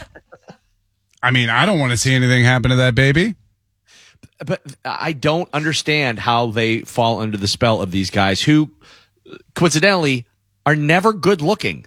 They're always short, and they're always short. The first thing you hear is, he didn't look like what I was hoping for. Yeah, right. They're never like, he was so hot. Right away, I was like, that dude's hot. Because a girl could do that to a guy if she was smoking hot, or if he thought she was smoking hot. Then he would be like, yeah, whatever. I'll take the test. That fly has wherever. happened so many times. But a guy will never be like, when she showed up, I wasn't really attracted to her, but she started talking, and I don't know, the next thing I knew, I was in Budapest. And it's like the guy in Bad Vegan is a full-blown slob. I mean, she's making the most amazing, healthy food. He's eating Domino's. He completely made her give up everything she stood for, and I don't know why. I don't know why What was attractive about that slovenly douchebag who's just like a big Massachusetts lummox? Everlasting life for her dog? For her dog. Is that I forgot about like, that. you know what? That was the most batshit. Whoa! Joe, I hope you didn't walk away too much. Abby with the dump button. Never done that in 15 years. It's a compliment. Ever. It is. It's like it's like belching after, to the chef. Like, it was great. Sure. Yeah. But yeah, these guys, that guy in particular, it mind boggled me beyond recognition, because I just couldn't understand why somebody who had so much going for them, was so successful, would let a guy take her that far off the rails where she's in some podunk town in the South, basically using breadsticks as silverware to eat terrible food. Yeah. The Inventing Anna is really the most impressive one. That girl is the most impressive of all the swindlers as far as I'm concerned, because she was just a hair away from pulling off becoming rich and famous by gaming the system. Yeah. I got to see that one. Yeah. Why are you dressed like that? Are you Paul? Her accent is awesome. All right, Abby will try not to swear when she does news when we return. I'm dead. On DVE. John Sisson Motors invites you to experience the redefining of the... Live from the Don's Appliances Studios, where Pittsburgh shops for appliances. This is WDVE, Pittsburgh. So the new Sports Illustrated swimsuit issue caused a lot of trouble yesterday on the Twitter, because they're doing a lot of body positive stuff, and they have some older people on it. One of them is Elon Musk's mom, who's a very pretty older woman, but it's Elon Musk's mom, and there are people who love Elon Musk and people who don't. So, there was a lot of, why are you doing this? There are plenty of other people you could have featured here who are older and beautiful, et cetera, et cetera. This is why I'm saying we don't need Twitter. It's if Elon Musk buys it and ruins it by letting all the Nazis back in, we'll all be better for it. What's he going to do? Put his naked mom on there? Randy Bellman and the DVE Morning Show. She looks like, what Elon Musk's mom looks like to me? She looks like Kurt Warner's wife when she's like 70-something. Oh, really? Do you know what I mean? Now I got to look that up. Now I have to. Everybody's look up picturing Kurt Warner's it. wife. I know we're going. You don't know who Kurt Warner's wife is? Really? No, Bill? I don't. The one dude. that Spiky in the gray movie, hair. was spiky gray. Okay, yeah. All right. Yeah. See, because earlier this morning I saw the swimsuit, Sports Illustrated swimsuit story, and I didn't know who Mae Musk was. I just assumed it was a supermodel that I haven't heard of before. Aftershave. So, Mae Musk. Is that Mae Musk? It's the female Axe body spray. No, it's cool water. Yeah. Now, I mean, the Sports Illustrated thing, whether it does more harm than good remains to be seen. Like most things, when people try to present a positive change, the backlash from it ends up sort of marshaling support behind the opposite movement, which is those people who are like, this is not beautiful. If you hold this up as something to be, to aspire to, you're not putting forth the best possible human specimen. And that's how the species is going to fail. It's like, it's a picture of a woman in a bikini. Relax. Here's a hot take. No matter what a woman looks like, maybe we should stop objectifying them. Well, I mean, her whole thing is she's a model, and she's like, yeah, I'm big and beautiful. Deal with it. And people just could not deal with it. They were really angry online yesterday. That's why, look, you're not wasting any time, or you're not missing out on anything by wasting your time engaging in these arguments. Me, I went down a rabbit hole and read a bunch of them. I'm like, look at these idiots. I just couldn't, like, someone's like responding 20 times to a stranger over this argument. And it's just good for your brain. I'd like to see what they look like physically. It's probably like akin to like us watching sport and seeing somebody like Tom Brady and being like, "You suck." You suck. Where it's like, meanwhile, we'd be like wheezing going up the steps, and everything. So, Did you see that someone posted a picture the other day of Tom Brady when he first came in the league and Tom Brady now, and they said the only thing that stops you from being super good looking is being poor. And because they showed like Tom Brady looked like a schlub when he came in the league. Homely looking fella. Yeah. And now he's got tiny little plastic surgery things that happened. He had his hair thickened and he had real sharp lines on his face and everything. Totally different from the guy who came in the 6th round or whatever it was, from Michigan a long time ago. I don't know if that's necessarily true because there are plenty of rich people. Like Alec Baldwin's rich. He looks like a boot. Yeah, right. It's not just about being rich. You have to do a little more than that. I think that it is him being rich coupled with him being married to a supermodel who cares about looks. I mean, that's her profession. And they know the tricks of the trade. Right. Right. Yeah. She can push him in that direction. Yeah. Also, photoshopping. I think that Tom Brady, probably a lot of the pictures that he puts out through his own PR organization, they have somebody who is making him airbrushing them asymmetric and perfect in every photo. Mm-hmm. That's not to say that I wouldn't find him dreamy if I saw him in person. I probably would. He could Tinder swindler me, probably. Sure. No. Yeah. No, I hated you my whole life, but now I'm under your spell. Yeah. What can I do for you? Anyhow. So look for that new Sports Illustrated swimsuit issue, which will piss off everyone at a newsstand near you. Abby's filling in for Val with your news. Let's take a look at the weather in the Channel 11 Weather Center. Just a beautiful day today. Sunshine, few clouds, nice little breeze, and a high temperature this afternoon near 70 degrees. I'm Scott Harbaugh on Severe Weather Center 11. 63 right now. What's going on, Abby? The news this hour is brought to you by Keystone Basement Systems, highest rated, most trusted, KeystoneBasementSystems.com. Today is primary election day in Pennsylvania. In Pennsylvania, Lieutenant Governor John Fetterman, a Democrat running for U.S. Senate, had suffered a stroke but is on his way to a full recovery, the campaign said on Sunday. Fetterman disclosed that he had a stroke that was caused by a clot from his heart being in an AFib rhythm for too long. He said he was feeling much better, and the doctors have said he has not suffered any cognitive damage, saying that he is well on his way to a full recovery. Polls are open until 8 p.m. and anybody in line at 8 p.m. will be allowed to vote. And there is also an address where you can put in your mailing address and then you'll find your polling place. You can find that easily at pavoterservices.pa.gov. It has been nearly 2 months since the tragic death of Foo Fighters drummer Taylor Hawkins, and friends and fans all over the world are still trying to understand what led to his sudden passing in a Colombian hotel. Now, a Rolling Stone report claims that Taylor Hawkins had a heart-to-heart with Dave Grohl shortly before he died, saying that he couldn't hack the Foo Fighters' grueling tour schedule anymore.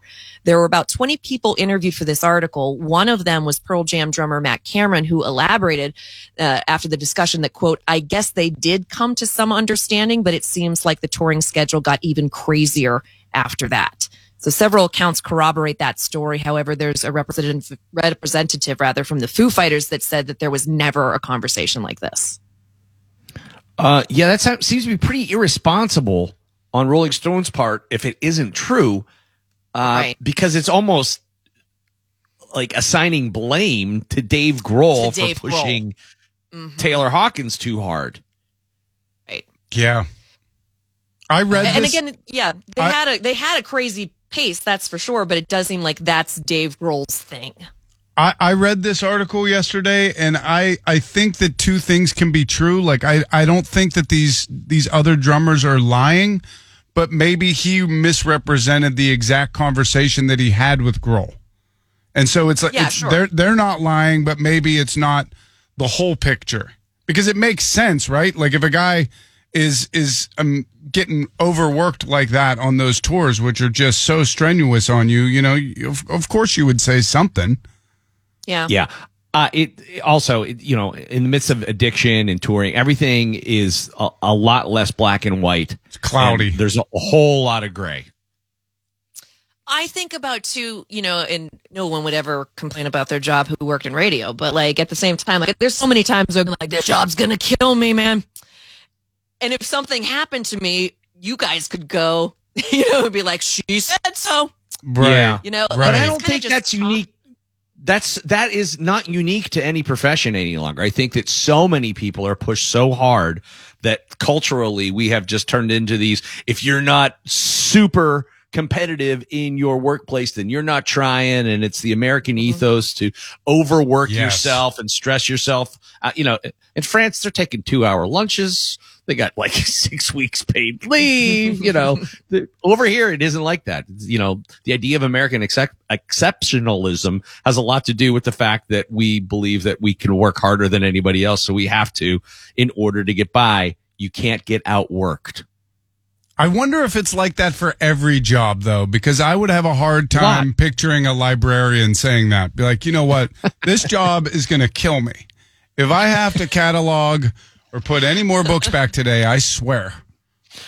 The Dewey Decimal System will be the end of me. But they say it in a whisper. I swear to God, this job is going to kill me. It's going to kill me. All right. If you've been to a lot of weddings, you probably have noticed they can be really formulaic. And that's probably because there's a fine line between the expected traditions and stuff that maybe has just become trite and stale. There's a list that's going viral of things that people think should be permanently retired from weddings. So I'll hit you with a couple and you say yay or nay. Oh, boy. Clinking silverware on glasses to get the couple to kiss. Over that. Yeah. Annoying. I'm okay with that as long as there's other things that you can clink to make them do other weird things. You know what I mean? It shouldn't stop. It shouldn't just be kissing. Like if you pound underneath the table, he should have to have a chicken fight with the best man and the maid of honor. The tired, boring best man and maid of honor speeches. I think they all start off with, for those of you who don't know me. They need the Oscar wrap it up music for those speeches. Oh my God.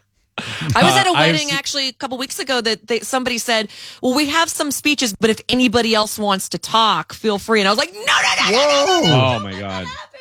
Yeah. Thankfully it didn't, but like that's no. I was at a funeral one time where they did that. When they're like, if anybody else wants to stand up and just talk about the deceased, go ahead. And everybody was too nervous, and it wasn't like an indication of their not thinking this person was the greatest guy, because he was. And then I was like, should I stand up? And then I was like, no, I don't. I'm not the person who should be standing up. I was friends with him, but I'm not like family and close. So then I just felt compelled to be like, you should get up. I was like poking people. Say something. Get up, say something. But I saw one of the craziest speeches that I ever saw at a wedding it was the best man and his brother. They hadn't spoken in a long time, and they reconciled for the wedding, and their grandmother had just died. And the bride's uncle had just passed away. So there was all of this emotion that was going on. So you have two deaths and a reconciliation, right? And the grandmother that passed away on the groom's side gave a dollar bill to the estranged brother, who was now the best man, and said, use this dollar bill for you and your brother, like, to come together somehow. I don't know what that signified. So the maid of honor speaks about the father of the bride passing. Everyone's in tears. The best man gets up and gives a speech about how they haven't spoken for 15 years. This was unbeknownst to me. I was there to play the piano. Okay. They wanted me to play. I was like tangential friend, and they asked me to play the people. and I played the piano at like the cocktail party before the reception. They're like, oh yeah, stick around. And so my brother was there as a guest, and my brother and I were in the back. We're like, dude, this is like, everybody was crying. And the guy that got married was a hockey player. So there was tons of big dudes there, and they were all crying, and they're like, the brother and the best man, the best man in the group, they're hugging each other. They're like, let's never let this happen again. We haven't spoken for 15 years. And then the maid of honor gets up and she's like, Uncle Jonah would have loved this. And I mean, waterworks. The place is just bawling. Now, I'd had a couple cocktails this wedding. I had nothing attaching me to it. And I was with my brother, so we got a little high, and we're like, sitting in the back. And Then the groom gets up and he is bawling. And like I said, the entire room is in tears. And he holds the dollar bill up and he's like, Nana, I will never forget you. And I am going to love this woman for the rest of my life. And then this like old crotchety aunt in the back of the room who is standing by me and my brother goes, you'd better. Like that, like in this really weird, like out of the, but nobody else heard her except for me and my brother. So that set us off. So we start laughing uncontrollably just because of the juxtaposition. So we're like, we have to get out of this room. So we pop out outside onto the deck, which is adjacent to the room where the reception is.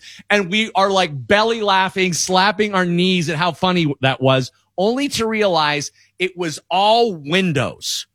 And so everybody can see on you. that side of the room saw me and my brother laughing our asses off at what they thought was the most emotional thing they had ever witnessed in their life. And I realized, like, you can't look like more of an a-hole than if you're laughing in the middle of what other people determine to be the most emotionally poignant moment in their family's lives. It was like, we gotta go. Really weird cry. Yeah. I just cry weird, guys. That's why I left the room. I'm like, dude, we got to go. Like, we cannot go back in that room. We got to go. We have to leave. And so we just took off. Oh, I thought you still had to play the piano. Like, no. I I'd already go done back it. in and do separate ways, guys. I don't know what to do now. Journey faithfully. I don't know how I'm going to do it. Oh man, that can get so uncomfortable. My brother gave a best man speech one time for his buddy that got married, and it was one of the worst speeches I've ever heard in my life because he started saying things like, you know, we do everything together. You know, like I'd hook up with a girl, he'd hook up with a girl, and it applied to the bride. We were all like, no.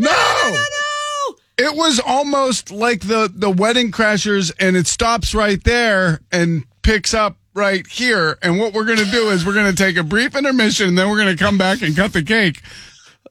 Oh my God. When that, you can't ever acknowledge anybody's sexual history No. in a speech at their wedding. No, their cousins from, the South are there. There's grandparents. I'll tell you, back in the day, Larry used to be a ladies' man. Like, no. Don't go there. But the speeches should just have a time limit. I think that's all it should be. I feel like the only people that are going to like robustly get up to do a speech when prompted are the people that like feel angry that they weren't asked in the first place. You leave it open-ended like that. Like somebody's like, well, they should have asked me anyway. And by the way, I did have something prepared. Mm-hmm. I am always glad to see somebody who's nervous because I know it won't be long. They're not going to take 15 minutes. When somebody gets up there and they're super comfortable, you're like, oh God, this is their hour special. Yeah, Here totally. we go. Yeah. What about like the choreographed skits, flash mobs, dance routines? Yeah, if it makes you happy, whatever. I guess. I probably wouldn't do it, but It's that's pressure. a lot of rehearsal. it's so much rehearsal. What about this? People proposing at other people's wedding ceremonies or receptions? I think that's bad form, isn't it? No, that's like I think dying it at is. I somebody know else's funeral. You can't do it. It's just gauche. It's just not your moment. It's just not No, your that's moment. And the couple smearing cake in each other's faces. I never liked that either. Yeah, I never got that. You do. Randy does. Randy's face Oh, says, Randy I would loves do it it. in a heartbeat. Yes, Yeah. you do. No, I wouldn't. I think it's Food hilarious when fight. they do that. You But I just don't want it to stop there. I mean, go for the face and then just really go at it. Like roll around in the cake and start dry humping on top of the plastic man and It's- go at it. Full November rain, crash into the cake. You know? Here's honestly why I don't like it. It's not a fair fight because the bride has gotten so much hair and makeup done that day where if the guy, it's only a one-way street. Like you can't do it to the female. You like the guy can get cake smushed in his face and who cares? It's funny. It's just, it's weird. It's awkward. And then there's some passive aggressive thing going on between the couple. You can also tell like the levels of trust Because if you don't like really nail it where you go at the exact same time, like somebody always goes first. And if that person's cool about it, delicate little delivery of a cupcake or something, and then the other person smashes it, you're just like, I now know too much about your marriage. Right. Now I know the You've dynamics. told us everything. This one can't be taken seriously. I think what would be great just to throw your guest off is like you cut the cake and then you just put it down your own pants and then smush it in there. I like everything I said about this story, Randy, was like not that any of these things were trite and stale. It's that they didn't go far enough. Right. Yeah. Yes, that's right. You shove the cake down your pants or down your dress and then do a crotch bump in front of both families. That's right. Yeah. Like do like the two fat guys jumping up and bumping chest move with the cake. And then extensively talk about your sexual history. There you go. Did you ever see, everything. I have seen this, I think on 2 occasions, a maid of honor singing. Oh. Like I'm performing a song for them. And she wasn't necessarily a professional singer. You know what I mean? It was more like, and that's like my, God, I get so uncomfortable in those moments when people are performing who they are taking somebody else's platform and using it for themselves. You know what I mean? Yeah. Where it's like, you feel like they're not really doing this for the couple. They just want people to notice them. You know what I mean? Totally agree, especially when it's not your profession. There was one wedding we went to in Texas a few years ago where the groom's cousin had been on like a South American version of American Idol. I don't Okay. South American Idol. Yeah. And he sang a song for them. And it was phenomenal. Like that's different when it's just like the, Becky really wants to sing Single Ladies or I By the don't way, know, whatever. exception given Bad to song little to kids. sing at a wedding, by the way. All the single ladies. Exception given to little kids. If little kids sing, it's always adorable. Agreed. I'm talking if you're an adult and you're singing and nobody asked you to, it was your idea. I'm just saying. Maybe you should. Yep. Mm-hmm. All right, all things to keep in mind going forward when planning your nuptials. On the way, Tim Benz filling in for Mike Pursuta with your sports. AB is coming to town Friday night. He says he wants to retire a Steeler. What I can't wait for is after this concert, all of the terrible things he's going to say about the Steelers when nobody shows up to see his, terrible rap act on Friday night. Rap act. What am I, 100? Anyways, Tim's got your sports when we come back. And Billy Gardell joining us in the 9 o'clock hour here on DVE. From the Flynn's Tire and Auto Service Weather Center. This report is sponsored by Kelly Blue Book. Should be a nice day. A mix of sun and clouds, breezy, high of 72, clear skies. Okay, Pursuita's battling the COVID. Tim Benz has like preliminary COVID, but that's not stopping him from filling in with your sports this morning on DVE. You feeling okay? Yeah, I'm actually feeling better and better as the morning is rolling along. Preliminary COVID, is that sort of like, is that like Calder Cup COVID, or is that like when the Penguins lost to the Canadians in the preliminary round in the bubble? Is that like preliminary round COVID? Yeah. It's pre-COVID, which can also get you pregnant, so be careful. All right, so what's going on? Penguins, Bridgeville Appliance, by the way, giving you sports today here at 8:30. Penguins have exit interviews with the media today. They're all still coming to grips with the blown 3-1 series lead to the New York Rangers, knocking them out of the first round of the playoffs for a fourth straight year. One of those losses to the Canadians, 2 other times to the Islanders. Head coach Mike Sullivan, various Penguins will speak before leaving town. We'll see if Evgeny Malkin, Chris Letang, Brian Rust are among those who speak, as they are all unrestricted free agents and may not be back for 2022-23. Jake Gensel, who had a great playoff series, talks about those guys.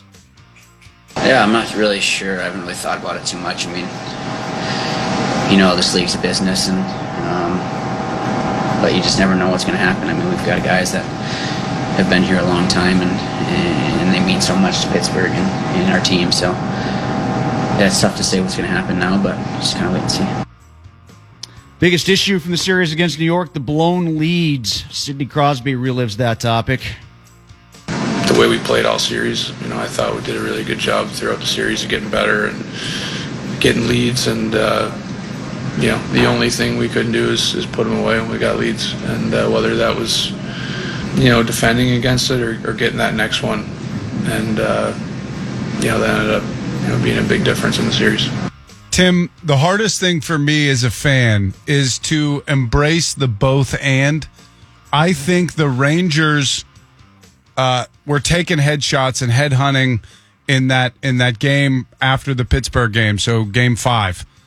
I also think that they were the more resilient team, the more just furiously competing, battle-tested, just refused to fold up and go home because they had every reason to multiple times in this series. They're down in the series. They're down in a game. It just didn't matter. They just kept coming.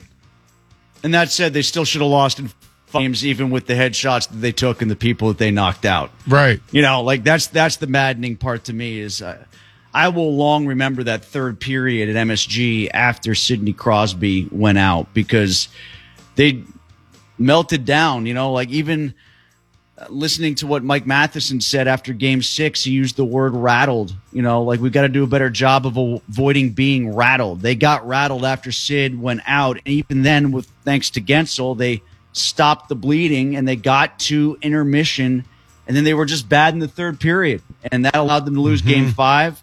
They had the call go against them with Rodriguez, and then they gave up 3 quick ones. Again, they got rattled. The helmet thing with Pettersson, they were jumpy on the ice, and they weren't able to stop those things, and that's part of what allowed the Rangers to come back in games, and that was just a repeated theme throughout this postseason with them, this postseason series. Sort of like, Randy, I don't know if you agree with this or not, but we've talked about like when the Steelers didn't have Roethlisberger, right, and they were going back and forth with Duck and Mason. And they were hamstrung, and we're like, oh, well, what do you expect? It's great that they even got to 8-8. Well, yeah, probably big picture, but at the same time, they were 8-5, and right. All they needed to do was win one more game, probably against the Bills or the Ravens or the Jets, and they couldn't win any of the 3 of them. You say, well, yeah, you rallied together and you made the best out of a bad circumstance, but they were also in a much better circumstance, and they couldn't finish. And I think that's what Crosby's talking about there in that soundbite. Well, they still had a Conn Smythe winner on the ice. And Evgeny Malkin, I don't know why, he gets a free pass. Like, he completely melted down. Yeah. He screwed up when they needed him the most. Like, I love what Gino has done for the Penguins, and he's such a lovable character. But the fact that he's not having just heaps of blame placed on him, I think says a lot. He gets away with so much in this town because people love him, and I do too. Like, I don't want to be like it's Gino's fault, but he should bear a big share of the blame for not picking up slack. If you're gonna tout having this two-headed monster and the 2 best players in hockey, which we heard about for so long, and one of them takes himself out of the game basically twice, with stupid penalties, and not making himself, that much better and taking on the responsibility on the ice. It's a missed opportunity for him. And I don't know going forward what they're going to do with Gino. But to me, I love what he's capable of doing, and I stopped expecting to see it.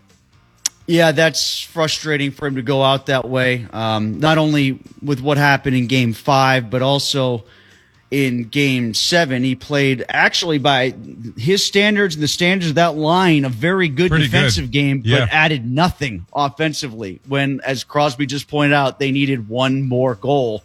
And he made that point a couple times in that interview session Crosby did. I think maybe trying to shift the conversation away from blowing the leads to that they didn't do enough to add on and really distance themselves from the Rangers in a lot of these games as well. They did so when it was 7-4. They did so when it was 7-2, but in the last 3 games, they didn't get the add-on goals against Shesterkin to really change things and give themselves the pad. And I know that he played a 200-foot game, and people were saying, "Oh, look, Gino's actually playing defense and everything." My point is, when Maple Leafs lose, Austin Matthews catches hell. When Connor McDavid's team doesn't come through, he catches hell. But Gino just seems to be like he gets credit, but he never catches any crap for it. And another guy that's probably going to go out thinking about what didn't happen in his last playoff as opposed to all the things that he did well here in Pittsburgh is if Rust leaves, for all the elimination game clutch goals that he's had in his life as a Penguin. You think he's going to see that empty net he missed at the end of Game 6 for a couple months? That moving yawning forward cage. to wherever he goes next. That was a tough one. Playoffs resume tonight, though. Tampa and Florida, that's at 7. And then the Avalanche in St. Louis, 9:30. Pirates, 9-0 losers last night to the Cubs after winning while being no hit on Sunday. The Pirates went 13 innings without a hit for the first time in over 45 seasons. Their streak of 42 straight hitless at-bats tied with the Red Sox for the longest streak in Major League Baseball this season. That's from ESPN Stats and Info. Steelers news, former Steeler Vince Williams taking a job as the Pine Richland linebackers, so he'll be coaching high school here in the Pittsburgh area. Nice. Meanwhile, Steelers rookie minicamp in the books. DeMarvin Leal from Texas A&M, the third-round pick, claims he's already put on 15 pounds. Mike Tomlin says, we didn't ask him to do it. He's speculating if he thinks we want him to put on weight. We're just here getting to know him and his body and how it works. Oftentimes in draft preparation, guys hear things from NFL people and they try to do what they think we want. The reality is that we're trying to get to know the athlete, the pedigree of the athlete, and how his body works, what's the optimal condition for him to be in, et cetera. And so it would be much too premature to talk about desired weights and so forth with any of these guys because we're just getting to know them. That said, though, 283, a little light to be playing the Stephon Tuitt, Cam Hayward position. He's almost size-wise a bigger Bud Dupree than he is a smaller Cam Hayward. So if he puts on a few, I don't think that's a bad thing. And then lastly, as we talked about last hour, the Enclave on Friday night, Antonio Brown. What'd you call it, Randy? His rap concert? How am I not rap set? Your 100-year-old version of it? His rap concert? His rap show? His rap show. His rap show at the Enclave. Good timing for AB to try to ingratiate Steelers fans again. Says he wants to retire as a Pittsburgh Steeler. They used to do those retirement ceremonies all the time. Remember, it was like every year there was somebody who was retiring as a Steeler, their first day of minicamp or training camp, rather, out in Latrobe. I don't see that happening here. I don't think the warm fuzzies are going to extend to AB. I know that it's probably mixed emotions for fans, certainly. Like, some people still love him. A lot of Steeler Nation hates him because of the way that he left town. But I'm wondering organizationally, like how the organization feels about him, and if they understand that it's kind of a Santonio Holmes-like thing where maybe he didn't win a Super Bowl, maybe he wasn't the MVP of a Super Bowl, but he was still one of the best ever to put an appropriately sized helmet on his head and go out there and play wide receiver for the Steelers. Yeah, I don't think you have any qualms with what he did football-wise, but it is funny you draw the Santonio analogy because, you know, him coming back to the franchise, so to speak, that was like, oh, wow, Santonio coming back. That's big. What he did and the circumstances under which he left the Steelers was nothing compared to the gaslighting that Antonio Brown did, and then kind of made things worse. I take that back. He made the Steelers look better by extension because they held him together for so long. But at the same time, though, it's kind of like, yeah, we had this guy in our employ, and look at how much of a disaster he turned out to be. Do you know when newspapers print something incorrect and then the correction is really small and on the back page several days later? Yep. That's what happened to the Steelers when it was Mike Tomlin's fault. He couldn't manage players. He was running an asylum, and front page. The inmates were running the asylum. It was a circus, et cetera, et cetera. It's Ben's fault. Ben is the problem there. He's the real cancer. And then it took a long time for everybody to realize that nobody in the national media had any idea what they were talking about. But the correction never really came. It was just this blight that was cast upon Mike Tomlin and company that somehow just never really went away. People kind of laid all that blame on them, and then there's no real course correction there. So Antonio Brown is another person that just confounds me constantly with the amount of supporters he has. Like, and the what are you Roethlisberger supporting? side of it? The Roethlisberger side of it, Randy, I think people just changed the narrative when they got done bashing him for not being a better teammate for Le'Veon Bell and Antonio Brown. It just turned back well, now he's a good quarterback, so now we're just going to rip him for that instead. So, Yeah. That being said, I guarantee you Antonio Brown is going to trash Pittsburgh and trash the Steelers. Like, this is so transparent what he's doing. Like, I just don't think the guy's everybody to come back. He's expecting Ben to be his opening act or something like that. I don't know. Dude, I'd be way into that. Ben doing some Christian rock? Let's do it, man. Oh, yeah. Those two shows don't go together. Doesn't he like AB's that one up there with Christian that giant rapper? blunt that he was smoking before? Did you see that the other day? Who's smoking a blunt? Oh, AB had this giant, this last concert, he had this massive, oversized blunt that he was smoking. Like, he needed 2 hands for it. No, I can't see anything he posts because he blocked me. He blocked me a long time ago, too. Yeah. Yeah, I have people send me the information. I got to have ghost accounts to see what AB's doing. All right, let's do a quick break. We'll come right back. Billy Gardell joins the show 9 a.m. here on DVE. Our answer. It's Randy Baumann and the DVE Morning Show. Folks, we're bringing back the Ramble once again. Rob James and myself have been doing these shows over the course of the last 5 or 6 years, but we haven't had one in 2.5 years because of the pandemic. So we're coming back on June 3rd, this time at Mr. Smalls, and it's an all-ages show. So if you want to bring your kids to check out that whole sort of vibe of Rambles and the band, and if you want to turn them on to live music that descends from the tree of the last waltz, basically anything that might have fallen to the ground from that tree and sprouted out another line of music is where we'll go, that whole sort of canon. And it's a loaded lineup for this return to Ramble. We've got, once again, Jen Wirtz and Liz Berlin are both going to be there, which I think is really cool. Nice. I love the both of them. Josh Verbanitz from Meeting of Important People. Chet Vincent. Molly Alphabet's going to be there. Addie Twig. A lot of your favorites. Max Somerville from Recluse back in town. He's going to be performing. Binley Hardware Company opening up the show.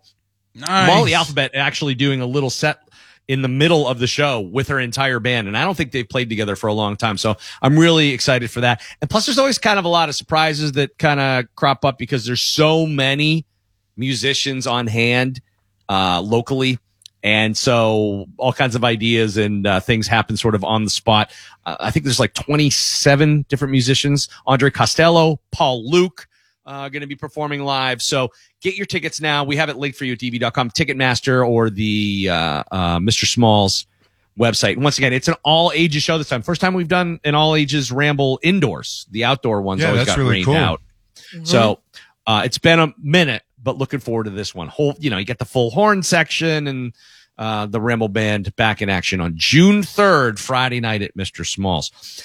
Lots of music going on this weekend here in Pittsburgh, by the way. The Millvale Music Festival coming back, which I'm really excited for. It really showcases just how many great bands we have. In a cool part of town, too.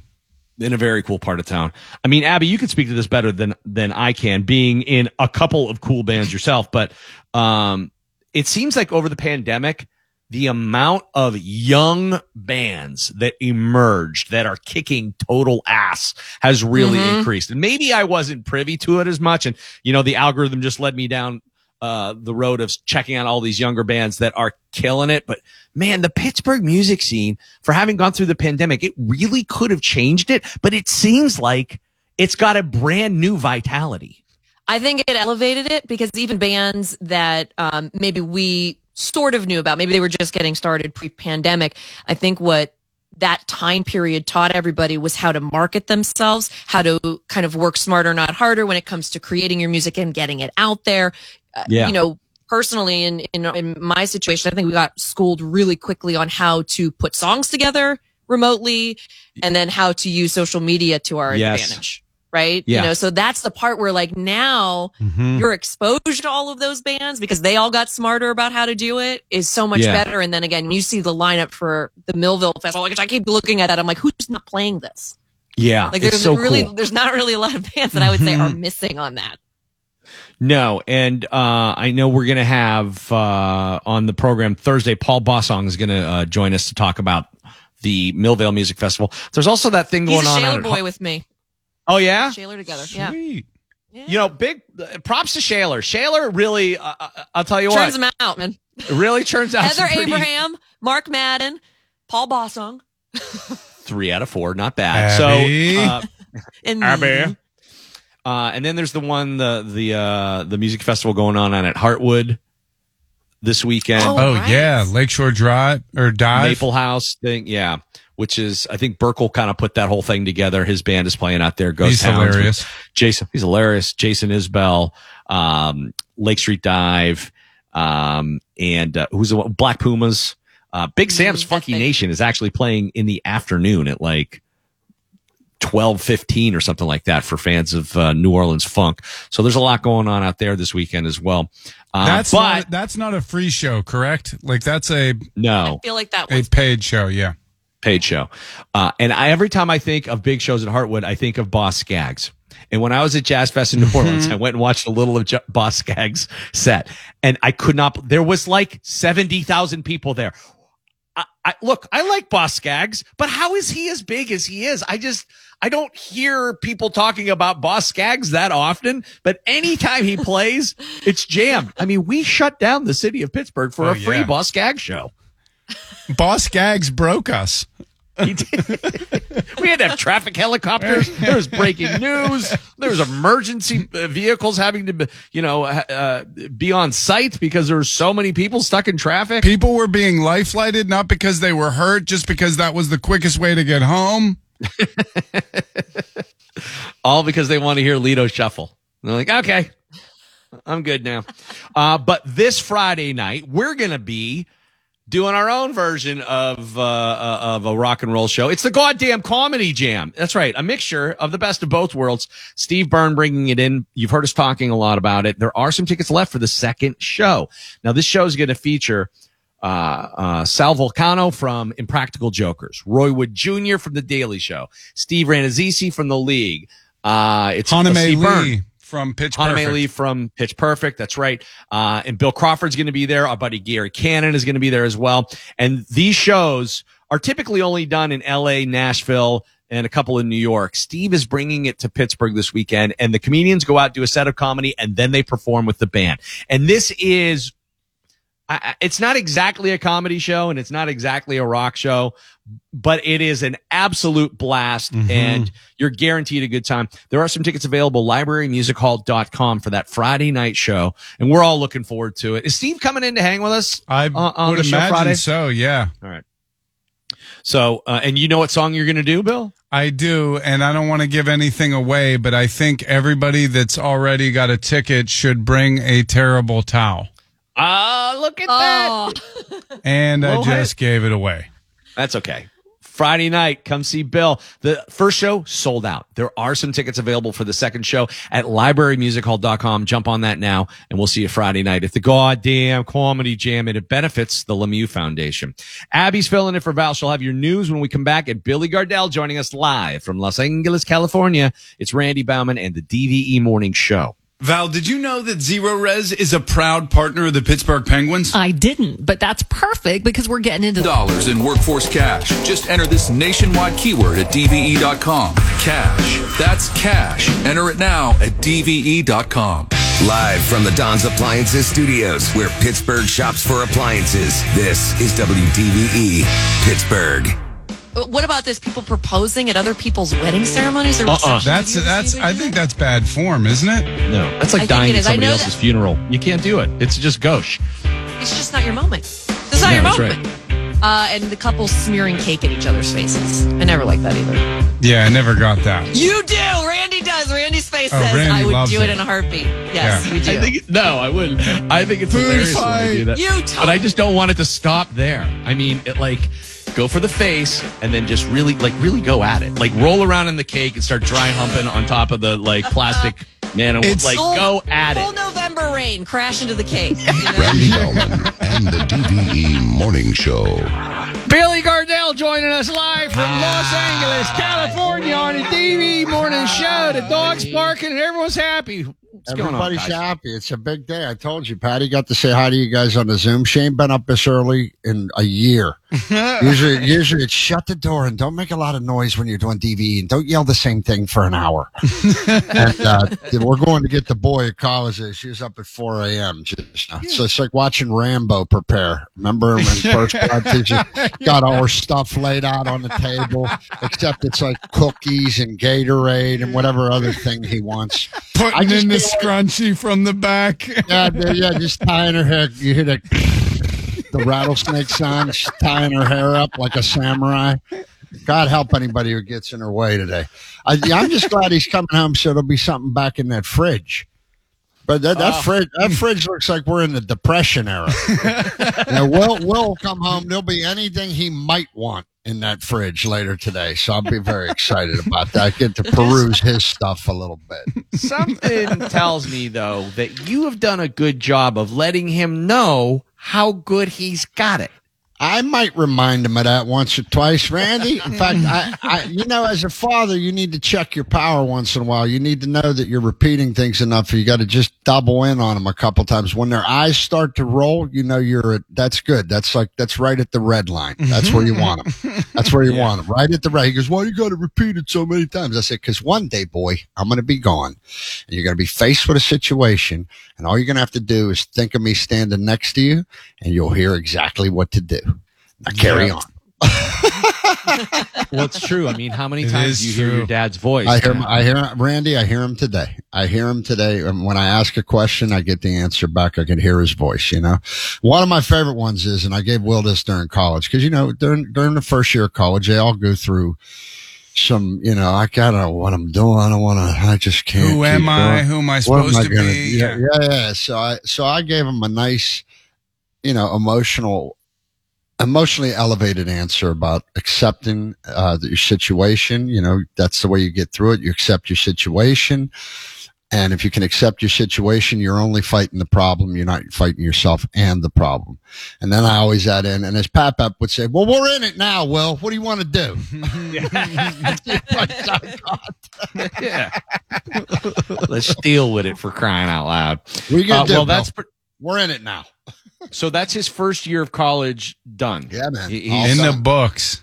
And coming home with a B average for the first year. That's just tremendous, man. Yeah. If I was in there, they would have just been like getting calls like, "You need to come get him." It's not going to work out for him. So it's not him. It's us. It's just he built a nightclub in the dorm building. We can't have that. He's charging covers. There's red cups everywhere with people's names on them. We just can't have him here. Well, I lived in a Brady Bunch house growing up. I couldn't wait to get out. But Will, I mean, he's the only child. He had it all, right? Yeah, dude. So, but I would imagine the homesickness factor might have been a little ratcheted up for him. Well, when he came home for Christmas break, I saw a real grateful change in him because I think he realized, wow, they've been doing everything for me. And we have. You know what I mean? But he's also a good kid. Like even when he was little, I'd walk by, I go, "You're a spoiled brat." He'd go, "I'm not spoiled." Or no, he'd go, "I'm not a brat." But I am spoiled. But he's always gotten that. But I might mention once or 1,000 times that, I'm trying to get him a car. I said, I go, all you had to do is keep the B average. I go, as long as you keep the B average, I got you, but you drop below that, you get a job. And I'm begging him. I want to buy him a car. I'm begging. Like, when does that happen in your life? And he's totally McConaughey about that. He's like, "I'm just riding the bus, man. Everything, Randy, I'm just riding the bus, Dad." Just riding the bus, Dad. That's exactly what it is, man. All I need is a transfer and some cool bars and everything to do. That's him, dude. That's him. He's wandering around San Fran with, green hair and a Hawaiian shirt. Like, I don't know why you're so upset, Pops. Say we go down to Haight-Ashbury and chop some rappers down to me, but see what happens. They got good street tacos down there. That's his jam. So, I'm trying to buy the car for him. I said, "Do you know what it was like when I wanted to get a car?" And he goes, "No, but you're going to tell me." I go, "Exactly right." I said, "I remember being 16. I go to my pop. I go, 'Dad, I need a car.' He said, 'No, you need a job.'" Employment's what you're looking for. That's going to lead you to the promised land. I can't even give a car to this kid. All you guys as parents, I would think that would, for me, be like the biggest challenge to not say like, I didn't get that. You're not getting it. Instead of going, maybe I should have got it. So you'll get it. Well, my rules are always, there's always a deal. We're always cutting a deal. And it's an ongoing negotiation. Always, Billy, always. Even back in the day when like he went to a great little public elementary school, which was fantastic around the corner from us. And then when he got to 7th grade, I looked around. The junior highs were good, but the high schools in my area are just awful. They're just awful school systems. So I figured, all right, I'm going to put him in private school. And I wanted to do that, one, for a better chance at college, but two, I like the safety of a guarded campus. Nothing's 100%, but that's what I was looking at. And so he got a chance to go to this really nice private school. And I figured start him in 7th or 10th. 7th is better. Trying to start in a new place in 10th is tougher. This way, at least you're grabbing friends as you go. But I told him, I said, here's the deal. I said, you got to get nothing lower than a B, or I put you back in the public school system. And he goes, okay. I go, no, we're not done yet. Get in the car. So then I drove him. This is like in 7th grade. This is so Swissville. I found the worst possible school that I could find. Like, it just looked like, there might as well have been barbed wire on the thing. So I drove him by there and I go, you get anything lower than a B, this is where you got to go. I always find a visual works very well. Yes. So the rule in college, the principal. Yeah. Will Gondell arrived day one at the public school system for a big shot. So, but I don't like the California high schools out here, so that's why I chose to do that. But we had the same deal in college. I go, here's the deal: get $250 a week. As long as you're going good, you need more, you get a job, or you go below a B. You're working. That's the deal. But my payment is good grades and no calls from the cops. And the kid held his end of the deal. I got to give it to him. That's nice. It's phenomenal. I still try to give him a little Pittsburgh, Yeah. Yeah, I had so many stupid little jobs trying to make money during college. I didn't college, but I had that thing, dude. Yeah. Early on. I was a note taker. I got paid to take notes in class. It was called Nittany Notes at Penn State. And I get paid. I became friends with the guys. I don't know why. They were like, one of the guys knew one of my older brothers because he went to West Virginia. He's like, oh, dude, I know your brother. I was like, cool. Give me some more classes. And I was the worst person I was not like some star student, but they would pay me like, I think $8 a class. No, but I imagine, I've seen you prep for a show. I imagine that was the beginning of that. Because Bill, because what I did, I've seen your psychosis in action. That's a different kind of psychosis because I care about it. Like, I didn't care about marketing 327, so I would like borrow somebody else's notes and then I would type them up and hand them in and get paid for it. Right. Then just doing stupid piano gigs here and there and things like that. And like, but again, work study. What's that? Like, work study was you would get paid to do things on campus. So like, I got paid to drive people to the canoeing class. Oh, really? Yeah. And I would like drive the van. Like, all right, everybody ready to go? And they go out canoeing. Before I quit, I have been out drinking with you. I don't know if I'd be putting you down as my ride to the lake. I don't know. I don't know if Bauman would be at the top of my list at 6 a.m. Well, you're going to get there fast. Yeah. Just come rolling in there with the Beach Boys blaring at 6 a.m. You need to ride up the lake, Kazi. I got a roadie. It was the same thing for skiing. I drove skiers out to the mountain for their skiing class and stuff like that. And it was like, they would tell you, professors would be like, hey, there's an opportunity for work study in this class. And it would be like loading stuff into the classroom. Like, you'd have to show up a little bit early and you'd get paid $15 or something like that. That's a good deal, though. My jobs when I first started as a comic, just before I could get booked on the road, I was a good house painter. I could do. You and Bill both.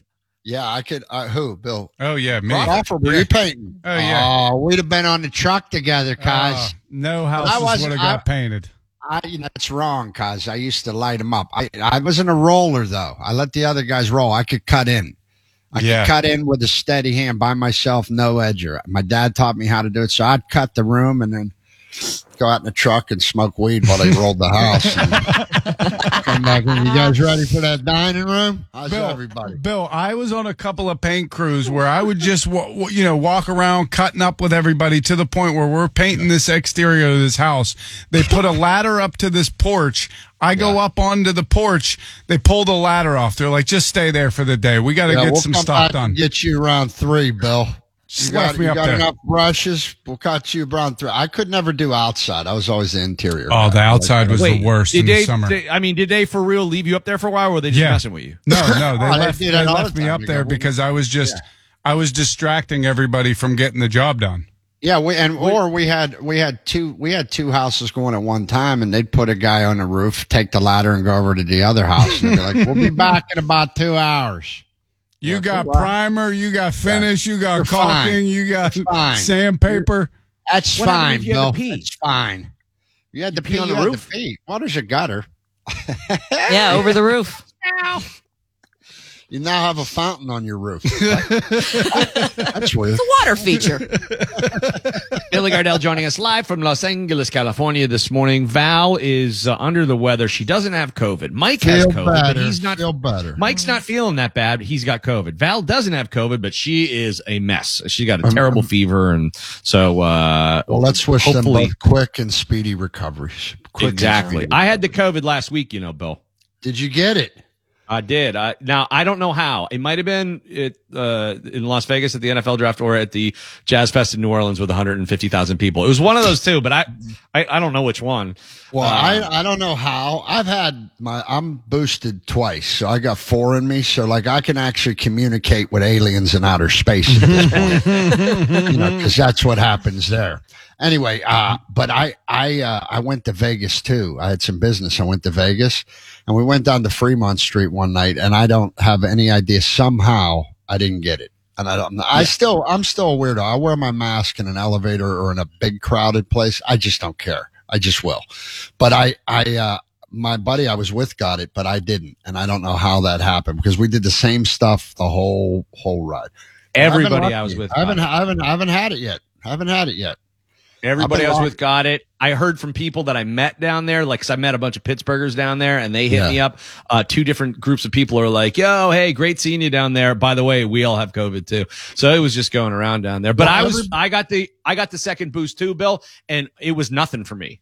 Like I didn't cough once. I was that's what I've heard. Everybody I know who's gotten it, has been vaccinated, said it's either like a head cold or very little symptoms at all. So that's a real gift. No, I felt lucky. I was sitting and around you watching get better Criterion 5G, cuz I got 5G. Yeah, there's that too. Yeah. Hold on. Talking to space right now. Yeah. With that whole last round one series with the Pens, I kept thinking, like, every time that they lost, I'm like, I hope I don't get COVID for this. Yeah, right. Yeah, right. I'm back to doing dumb stuff, and I'm just like, all right, I'm surrounded by Rangers fans, and they're being jagoffs, and chances are now they've lost the game, and also I get COVID. Because Abby, you were at all 3 home games. Yeah.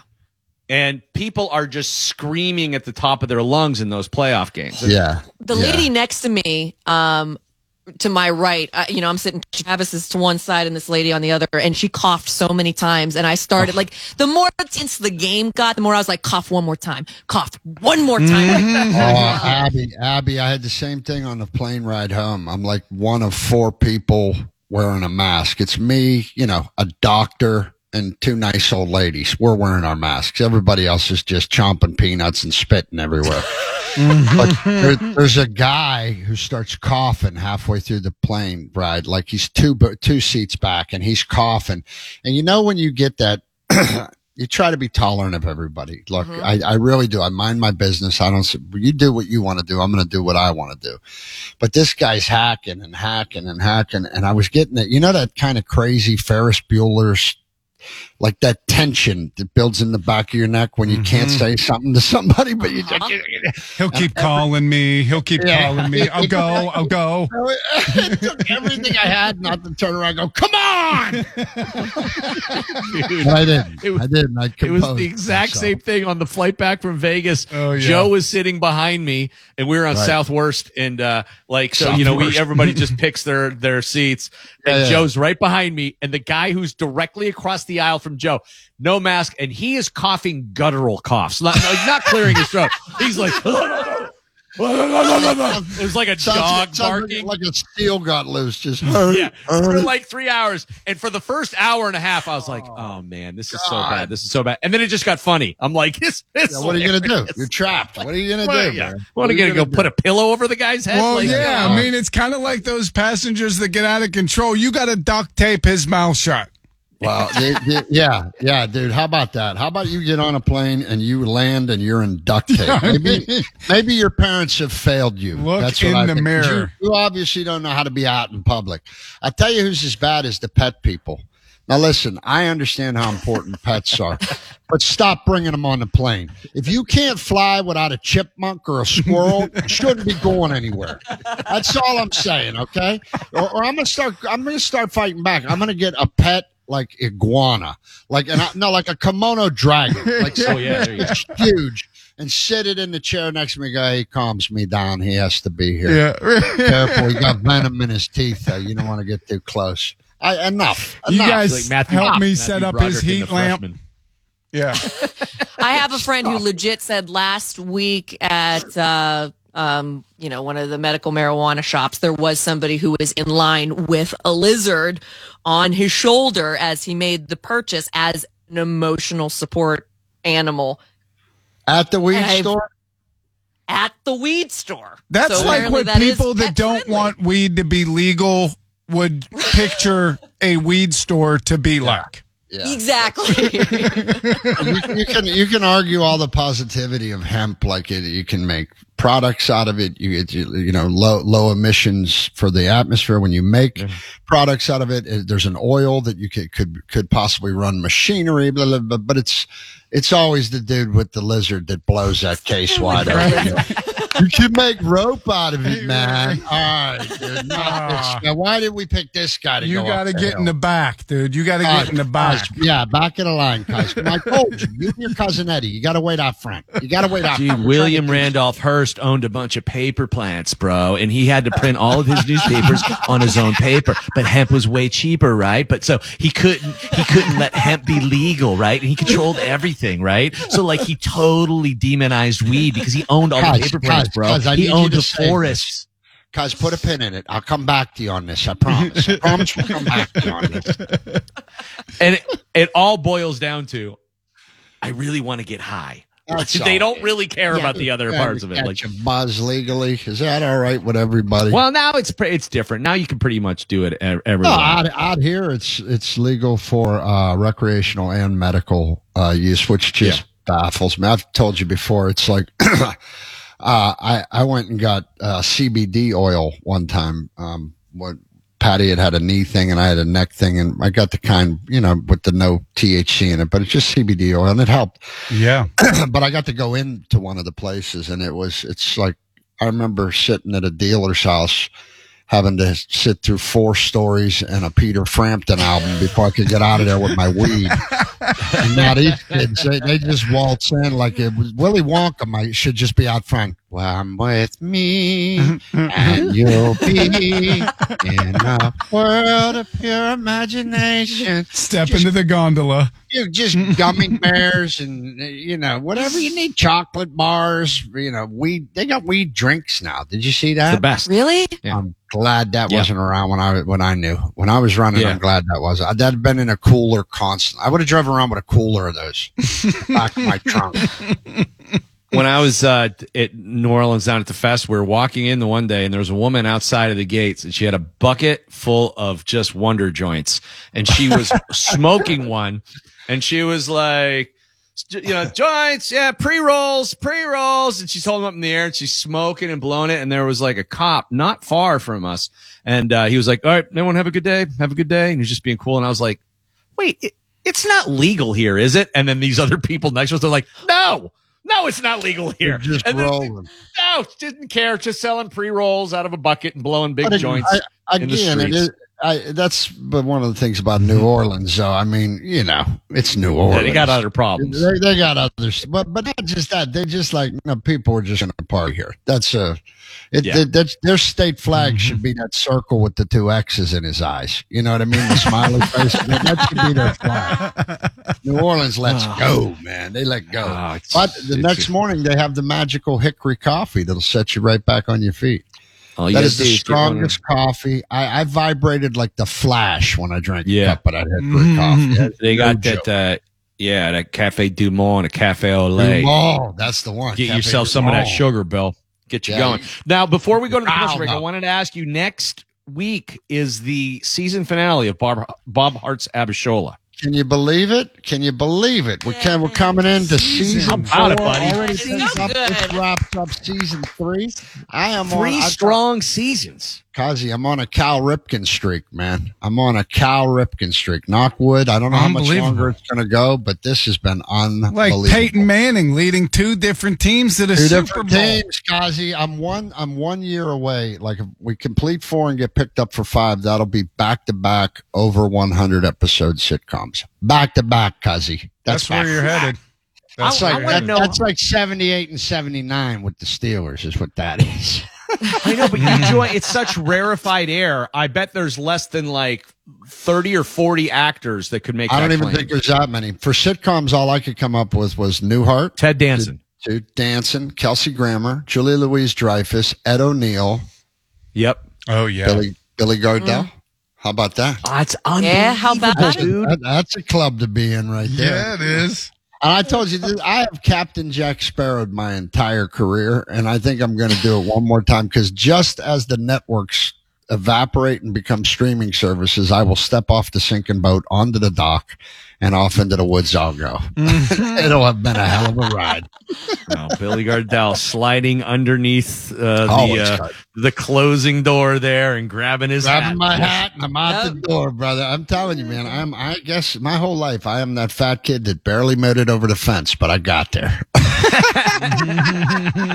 All right, we're going to come back. Tim Benz will have a quick sports update for you. Billy Gardell joining us live from Los Angeles this morning with Randy Bauman and the DVE Morning Show.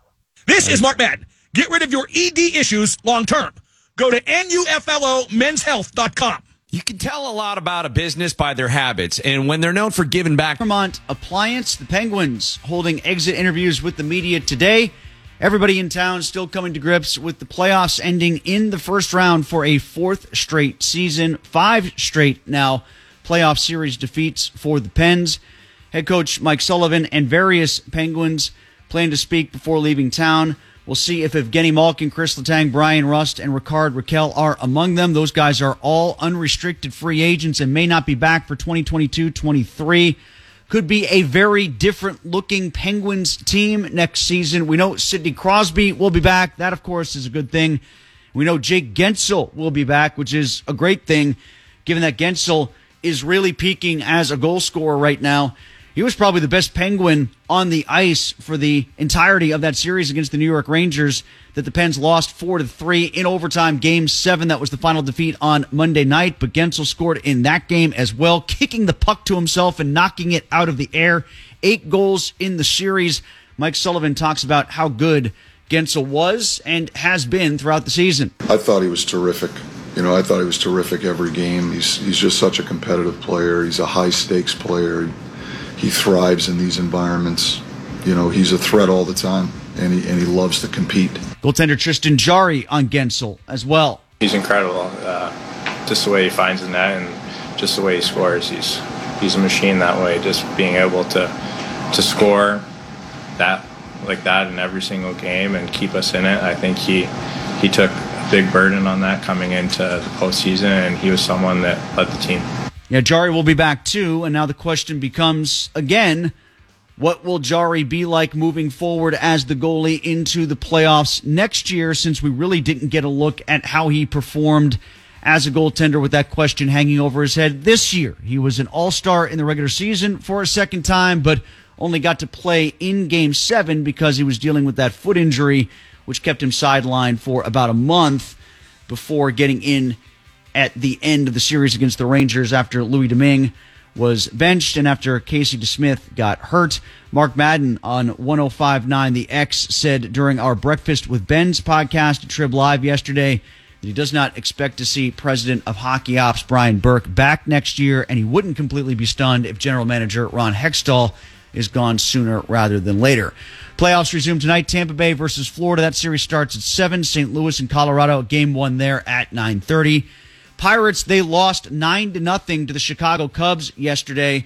The Buccos were no hit on Sunday, but won anyway against the Reds. They didn't get a hit against Wade Miley of the Cubs until the 5th yesterday.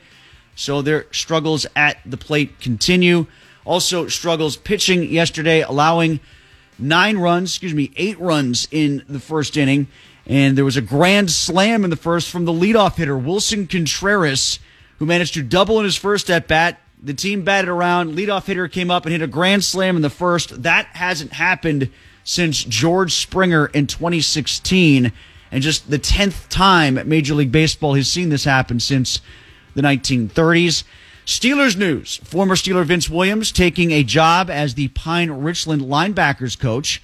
Meanwhile, Steelers rookie minicamp is in the books. DeMarvin Leal, the third-round draft choice from Texas A&M, the defensive end, claims he's already put on 15 pounds when he was drafted. A lot of people liked the high-end talent that Leal brings to the Steelers at the defensive end position, but is he a little light coming out of A&M at 283 pounds?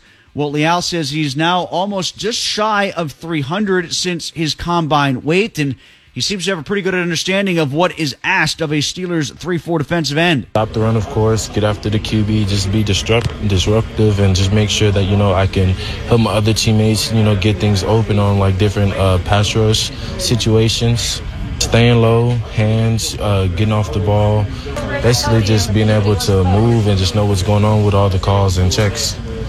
Mike Tomlin, by the way, saying Leal decided to put the weight on his own, not at the behest of the team. And also from the realm of the Steelers, Antonio Brown says he wants to retire as a Steeler, tweeted that out yesterday. Doesn't say he wants to play for the Steelers again, just kind of wants the ceremonial rebuilding of the bridge going into his post-football career, which, by the way, does continue at the Enclave on Friday night, where AB will be performing. He's got a set scheduled for Friday night there, so I'm sure this is just convenient timing and not at all planned from Antonio Brown. And that's sports at 9:30. Tim Benz, thanks so much. Appreciate you filling in for Mike today. I think Mike will be back tomorrow. He's got the COVID, but he's feeling pretty good. We just wanted to get him some a night of rest. A good night's sleep. Yeah, absolutely. And we wish Sam a quick and speedy recovery, and Val with her cold as well. I hope she's having soup somewhere. I know. I feel bad for Val. It sounds like she's having a rough time. Yeah. She's the sickest of all of us. Like, that's the thing that's so it's just a seasonal cold that's heavy, right? And it's just whooping her ass. Well, she also works we talked about that even before the pandemic. I remember we had a run one morning where it's like, can't you just get a cold, have some soup, and watch an old movie for 3 days? Now even the common cold would just murder you. Bill, I gotta tell you, the bugs are so bad now; it'll just murder you. Well, when I had the COVID, all I had was the fatigue. So it was perfect, like drinking Gatorade and watching movie type of cold. And I got the Criterion channel. Oh my God. Dude, I Criterion. can't. Joey O'Connell from Penn Hills turned me on to that app. I get lost in that thing. It is unbelievable. It's so cool. Abby, have you seen the Criterion channel? No. Basically, it's for like movie nerds. You used to really love movies, classic films. The first thing that it showed when I turned on the app was they're featuring a Richard Linklater film, retrospective. His collection. And so it's like every movie he directed 3 movies before Dazed and Confused, right. And then he had so many hits after Dazed and Confused. But I watched like the precursors to that, and then these little like films that he made. Like they have like small like half-hour shorts he made and stuff like that. Yeah. And you could just go down the rabbit hole on all these people. Oh, it was super fun. The best. That was all the stuff you were tweeting, weren't you? No, You was I right went on down that? a Red Dawn rabbit hole. That was just on Showtime, and I could not. General. That was just regular Randy. Yeah, that They have like, on that Criterion though. They have all that. I didn't mean to cut you off. They have all that. Like you said, it's like collections of directors, collections of Yes. actors, and all the great legendary ones, and you could just get lost. Just lost. Yeah, and it just tells you like, hey, this is a great movie, and here's why. Like, if you follow them on social media, they'll be like, hey, we're featuring this month, and then you check it out, you're like, I've never heard of that movie. Like, one movie that I thought for sure I would have heard of, and I never did, was called The Day Trippers. It was Greg Matolo's first movie. He graduated from Carnegie Mellon and then went on to become, great comedy director. He did Adventureland here in Pittsburgh too, which was one of my favorites. But The Day Trippers, listen to this cast. It had Liev Schreiber, Parker Posey, Hope Davis, Stanley Tucci, and there's another actress whose name is escaping me right now, but we all know. It was just packed with stars, but before they were all stars. Right. Just a great collection of actors And they're like, James Brooks got a hold of the script and he liked it and he gave him $50,000 out of college to do this movie. And then I watched it and it was great. It was really good. Cool. I love when you stumble across gems like that too. Joey found one on there the other night that was Peter Falk and Nick Cassavetes. Is it Nikki and yes, Mikey and Nikki. Mikey and Nikki. Oh yeah, that's Elaine May directed that. Such a good movie. Yeah, dude. Cassavetes and Falk together are great. The twist at the end of that movie is heavy. Oh yeah, absolutely. And you see Ned Beatty is like a cold-blooded hardcore killer, which is just so weird to watch that. Yeah. Cause I'm all, when we grew up, it was Mr. Luthor. Doing that, you're like, wow, Yeah, he was the Deliverance guy. He was Lex Luthor's assistant. Right. And he was, and Clyde Torkel from Clyde Torkel's Chicken Pit, of course, in Stroker Ace. But to watch him play the heavy was like, what? This is crazy. Yeah. See, so the point of me saying this, Bill, is there's never been a better time to stay homesick. No, I'm with you, guys. There's so many. I'm all about the Criterion Collection. One of Ned Beatty's most incredible performances is in Network. I mean, some of the it's a very small role, but his parts are incredible. Yep. Yes. Yep. That show applies today, doesn't it? Yep. Sure, that applies today, man, more than ever. All right, let's do a quick break. We'll come back and more with Billy Gardell live We all from Los broke Angeles, up. California. This hour's Here. going quick this morning, cuz. Sometimes it does. Sometimes it does. Other times it feels. Well, some of us have been here since 6 a.m. and it feels like we've been here for 4 days. So. Always about the shift. Always about the shift. DVE. Music freaks are always welcome in the afternoon. Yeah, Turn dude. that up. Turn that up. Yeah.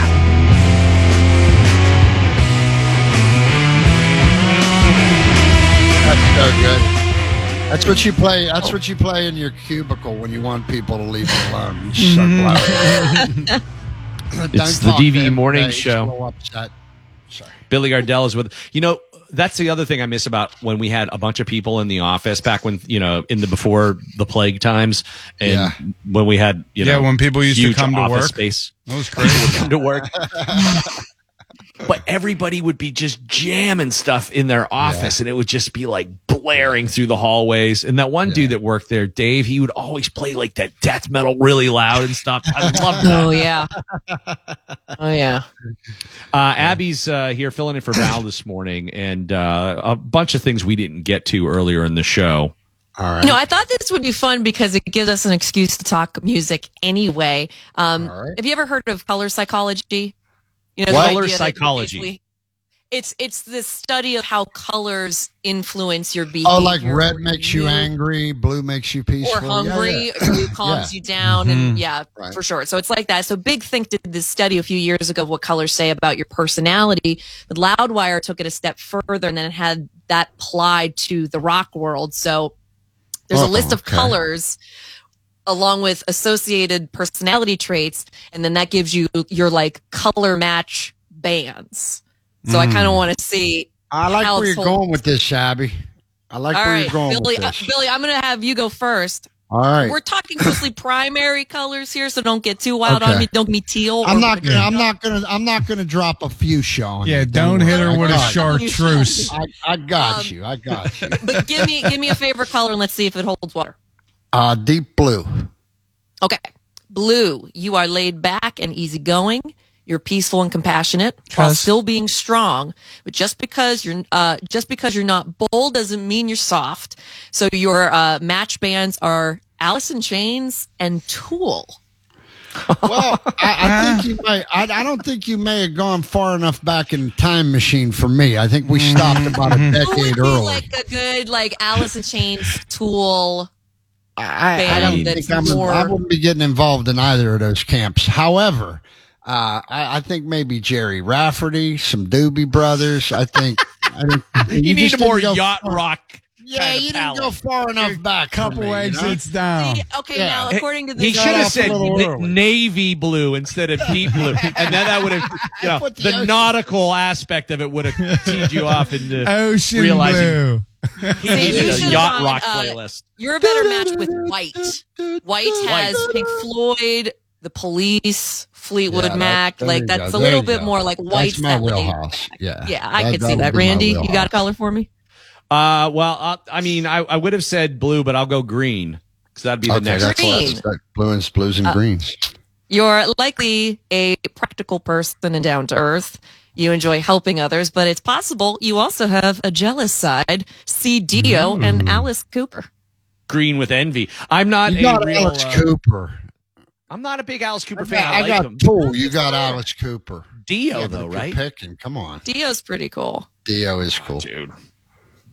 It was his birthday yesterday, by the way. Dio's birthday? It was yesterday. Power. Yeah. Dude, if you put on The Last in Line, even, just go, that whole record, man, the amount of time that I play that damn, we rock! Every time you did that, I was like,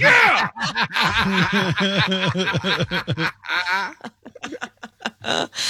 All right, Crawford, give me a color. Well, we took all the good colors, blue and green. How about black? All right. That's black. AC/DC. AC/DC came right to mind because of Back in Black. I put AC/DC, and that would match with these bands, so you're pretty serious. Perhaps too much. And you're probably also dark and a bit pessimistic, but it's okay. What? You're a unique individual. They gave you Black Sabbath, Typo Negative, and Korn. And Antonio Brown. Who's letting bands in here? If I was a bouncer this bit, I'd become who let all these 90s bands in here? Right. We're not doing that. No, they're definitely trying to Korn with the serve backwards K is out. We're at capacity. You can't come in. Get going. Billy, do you think you have mellowed in your listening tastes with age? Oh, my God, yes. Absolutely have, man. I just can't be yelled at anymore. I think something hits you at 50 and if you're yelling at me, I'm switching the channel. Yeah, but I'm such a classic rock fan. I didn't dabble too much in metal. There was a couple things, but for the most part, man, I'm meat and potatoes classic rock. You know what I mean? That's the guys that I like. But I also found that jazz became a really huge part of my life a little bit as I grew up a little more. I really can finally hear it. My dad used to always say jazz is graduation music. You can't hear that till you're ready to listen. I always loved that, Yeah. Does everybody else feel like the things that you got really close and attached to when you were a teenager still are maybe like your core sound, like things that still kind of stick with you? Oh, yeah. I remember hearing The Clash in 7th grade, and I heard London's Burning. London's Calling, sorry. And I just thought, I'm never going to listen to another adult my entire life when I heard that album. So it still has that warm rebellion feeling. You know what I mean? Yeah. It had such a rebellion feel to it. And I will tell you this as somebody who was a teenager in the 80s, that I hate the amount of music I missed because I was told it wasn't cool. And I was too much of a conformist. Yeah, you know what? To not listen to it. And then when I got older, I listened to it. I'm like, that stuff's awesome. Dude, I'm an idiot. I'll give it to you. I the same thing, man. I was a closet Duran Duran fan. Couldn't tell anybody. Duran Duran's and great. now I love them, dude. But again, that comes with the 50 card. Like, well, you like to do. Hey, good thing is I don't care what you think anymore.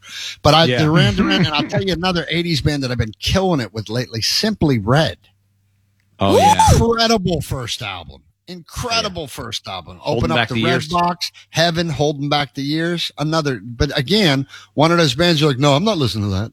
It's great A music. lot of new wave hit our family during COVID. Like we just kind of started diving into bands maybe we never really listened to that much. But it started with new wave. And the one record that blew my mind that I never listened to because I was under the impression that I hated the B-52s. Because I only knew like Love Shack.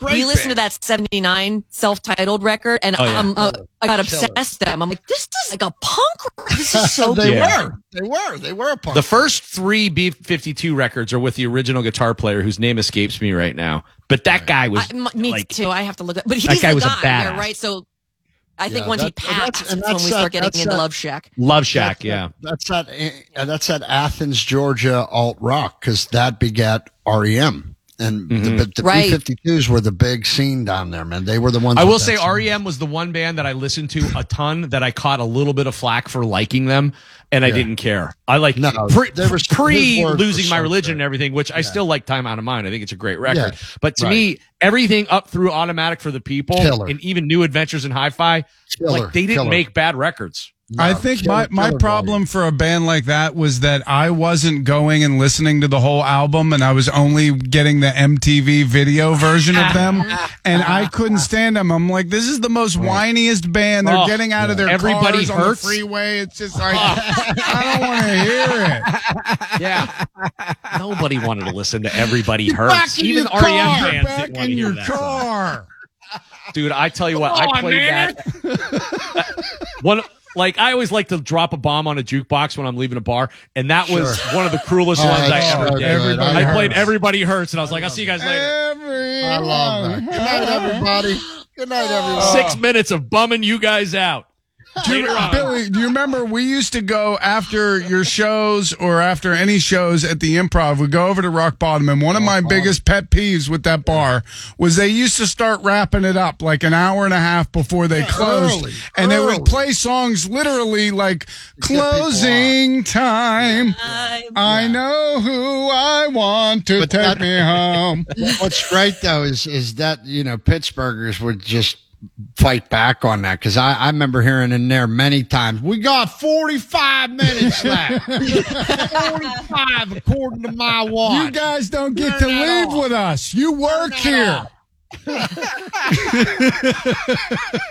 Billy, before we go, I want to make mention of the what did you do for mayor? What did you do for Joey this is O'Connell's amazing. mom? I got invited on a secret celebrity renovation, and they said, do you have anybody who, was, inspiration to you or meant a lot to you in your past that you want to do a home renovation for? And of course, Joe's mom came to mind. So we called her from the set of Bob Hart Sabashola. Joe called her and said, Mom, you want a renovation? And Mary was like, sure. She was one. Yeah. And we got to do this lovely renovation to her house. I don't want to give away anything, but I think it's going to be the guys that produced the show really fell in love with Pittsburgh. And I just showed them the kind of Pittsburghers that I loved and grew up around. And then we really gave them a good dose too, because we did a little memory lane stuff. I took Boston Rob, who did all the, he won Survivor, was a great construction guy. But I got to tell you, man, salt of the earth guy, even though he's a Patriots fan, but we had a treaty for the week we were there together. And, He married that girl from Bridgeville. Amber, right. And he was telling me, he goes, you don't understand. I got Steelers fans in my house. Such a great guy, man. And so good at what he does. And Nichelle, the host, and Sabrina, who does the design, like they were amazing people. They're really into really making someone happy by changing something in their house. And we did it. And I captured so much Pittsburgh too. And one day he was putting in a rail up there and I said, I got to give you a proper blue collar thank you. I got to buy you a beer. So I took him into Rocco's in Swissville, showed him the old house. Then I made a call out to Kennywood and I let Nichelle and me, we rode the Jackrabbit by ourselves after I won her a 6-foot banana. I mean, I gave him the whole Pittsburgh That ride. is incredible. So I hope everybody will tune in and join us. I think we represented what's best about Pittsburgh. And When Mare is that on, Bill? is so adorable on TV. I think she's going to get a 5-picture deal out of this. I really do. She's just adorable on TV. Sometime When in the and summer, where? right? We're gonna. I think it airs in July. They're also doing Aaron Donald. So they were in Pittsburgh for 2 weeks. It was me and Aaron Donald. He's going to do one, and then I think they do 10 of them. They're going to air in July. I will let you know when that all comes up.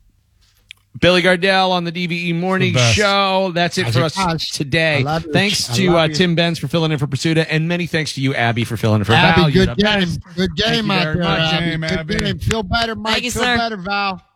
Michelle's got the electric lunch next at noon. Have a great day, everybody. I really don't know. I'm finished. You stay classy, Pittsburgh. Don't touch your face. I got him dead, Pittsburgh, all day, baby. For now, you guys call me Ronald. Would you not eat my pants? Ronald.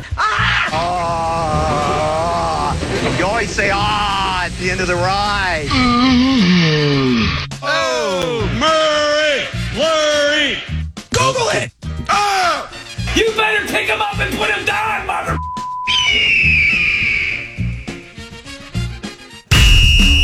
This is Chris Collinsworth. Here's what's trending on the iHeart Sports Network, presented by DraftKings Sportsbook. A former Steeler wants to come back just to retire. Antonio Brown says he wants to hang him up as a Steeler. Brown forced his way out of Pittsburgh in 2019. Pirates got smoked by the Cubs last night, giving up 8 runs in the first. They play again tonight. It's game 1 of the NBA Eastern Conference Finals tonight. Boston visiting Miami. Before that game, it's the NBA Draft Lottery. Orlando, Houston, and Detroit with the best odds to win the top pick. I'm Matt McCoy. Are you looking to turn a small bet into a big payday? Well, with DraftKings Sportsbook same game parlays, you can pocket more cash when you combine multiple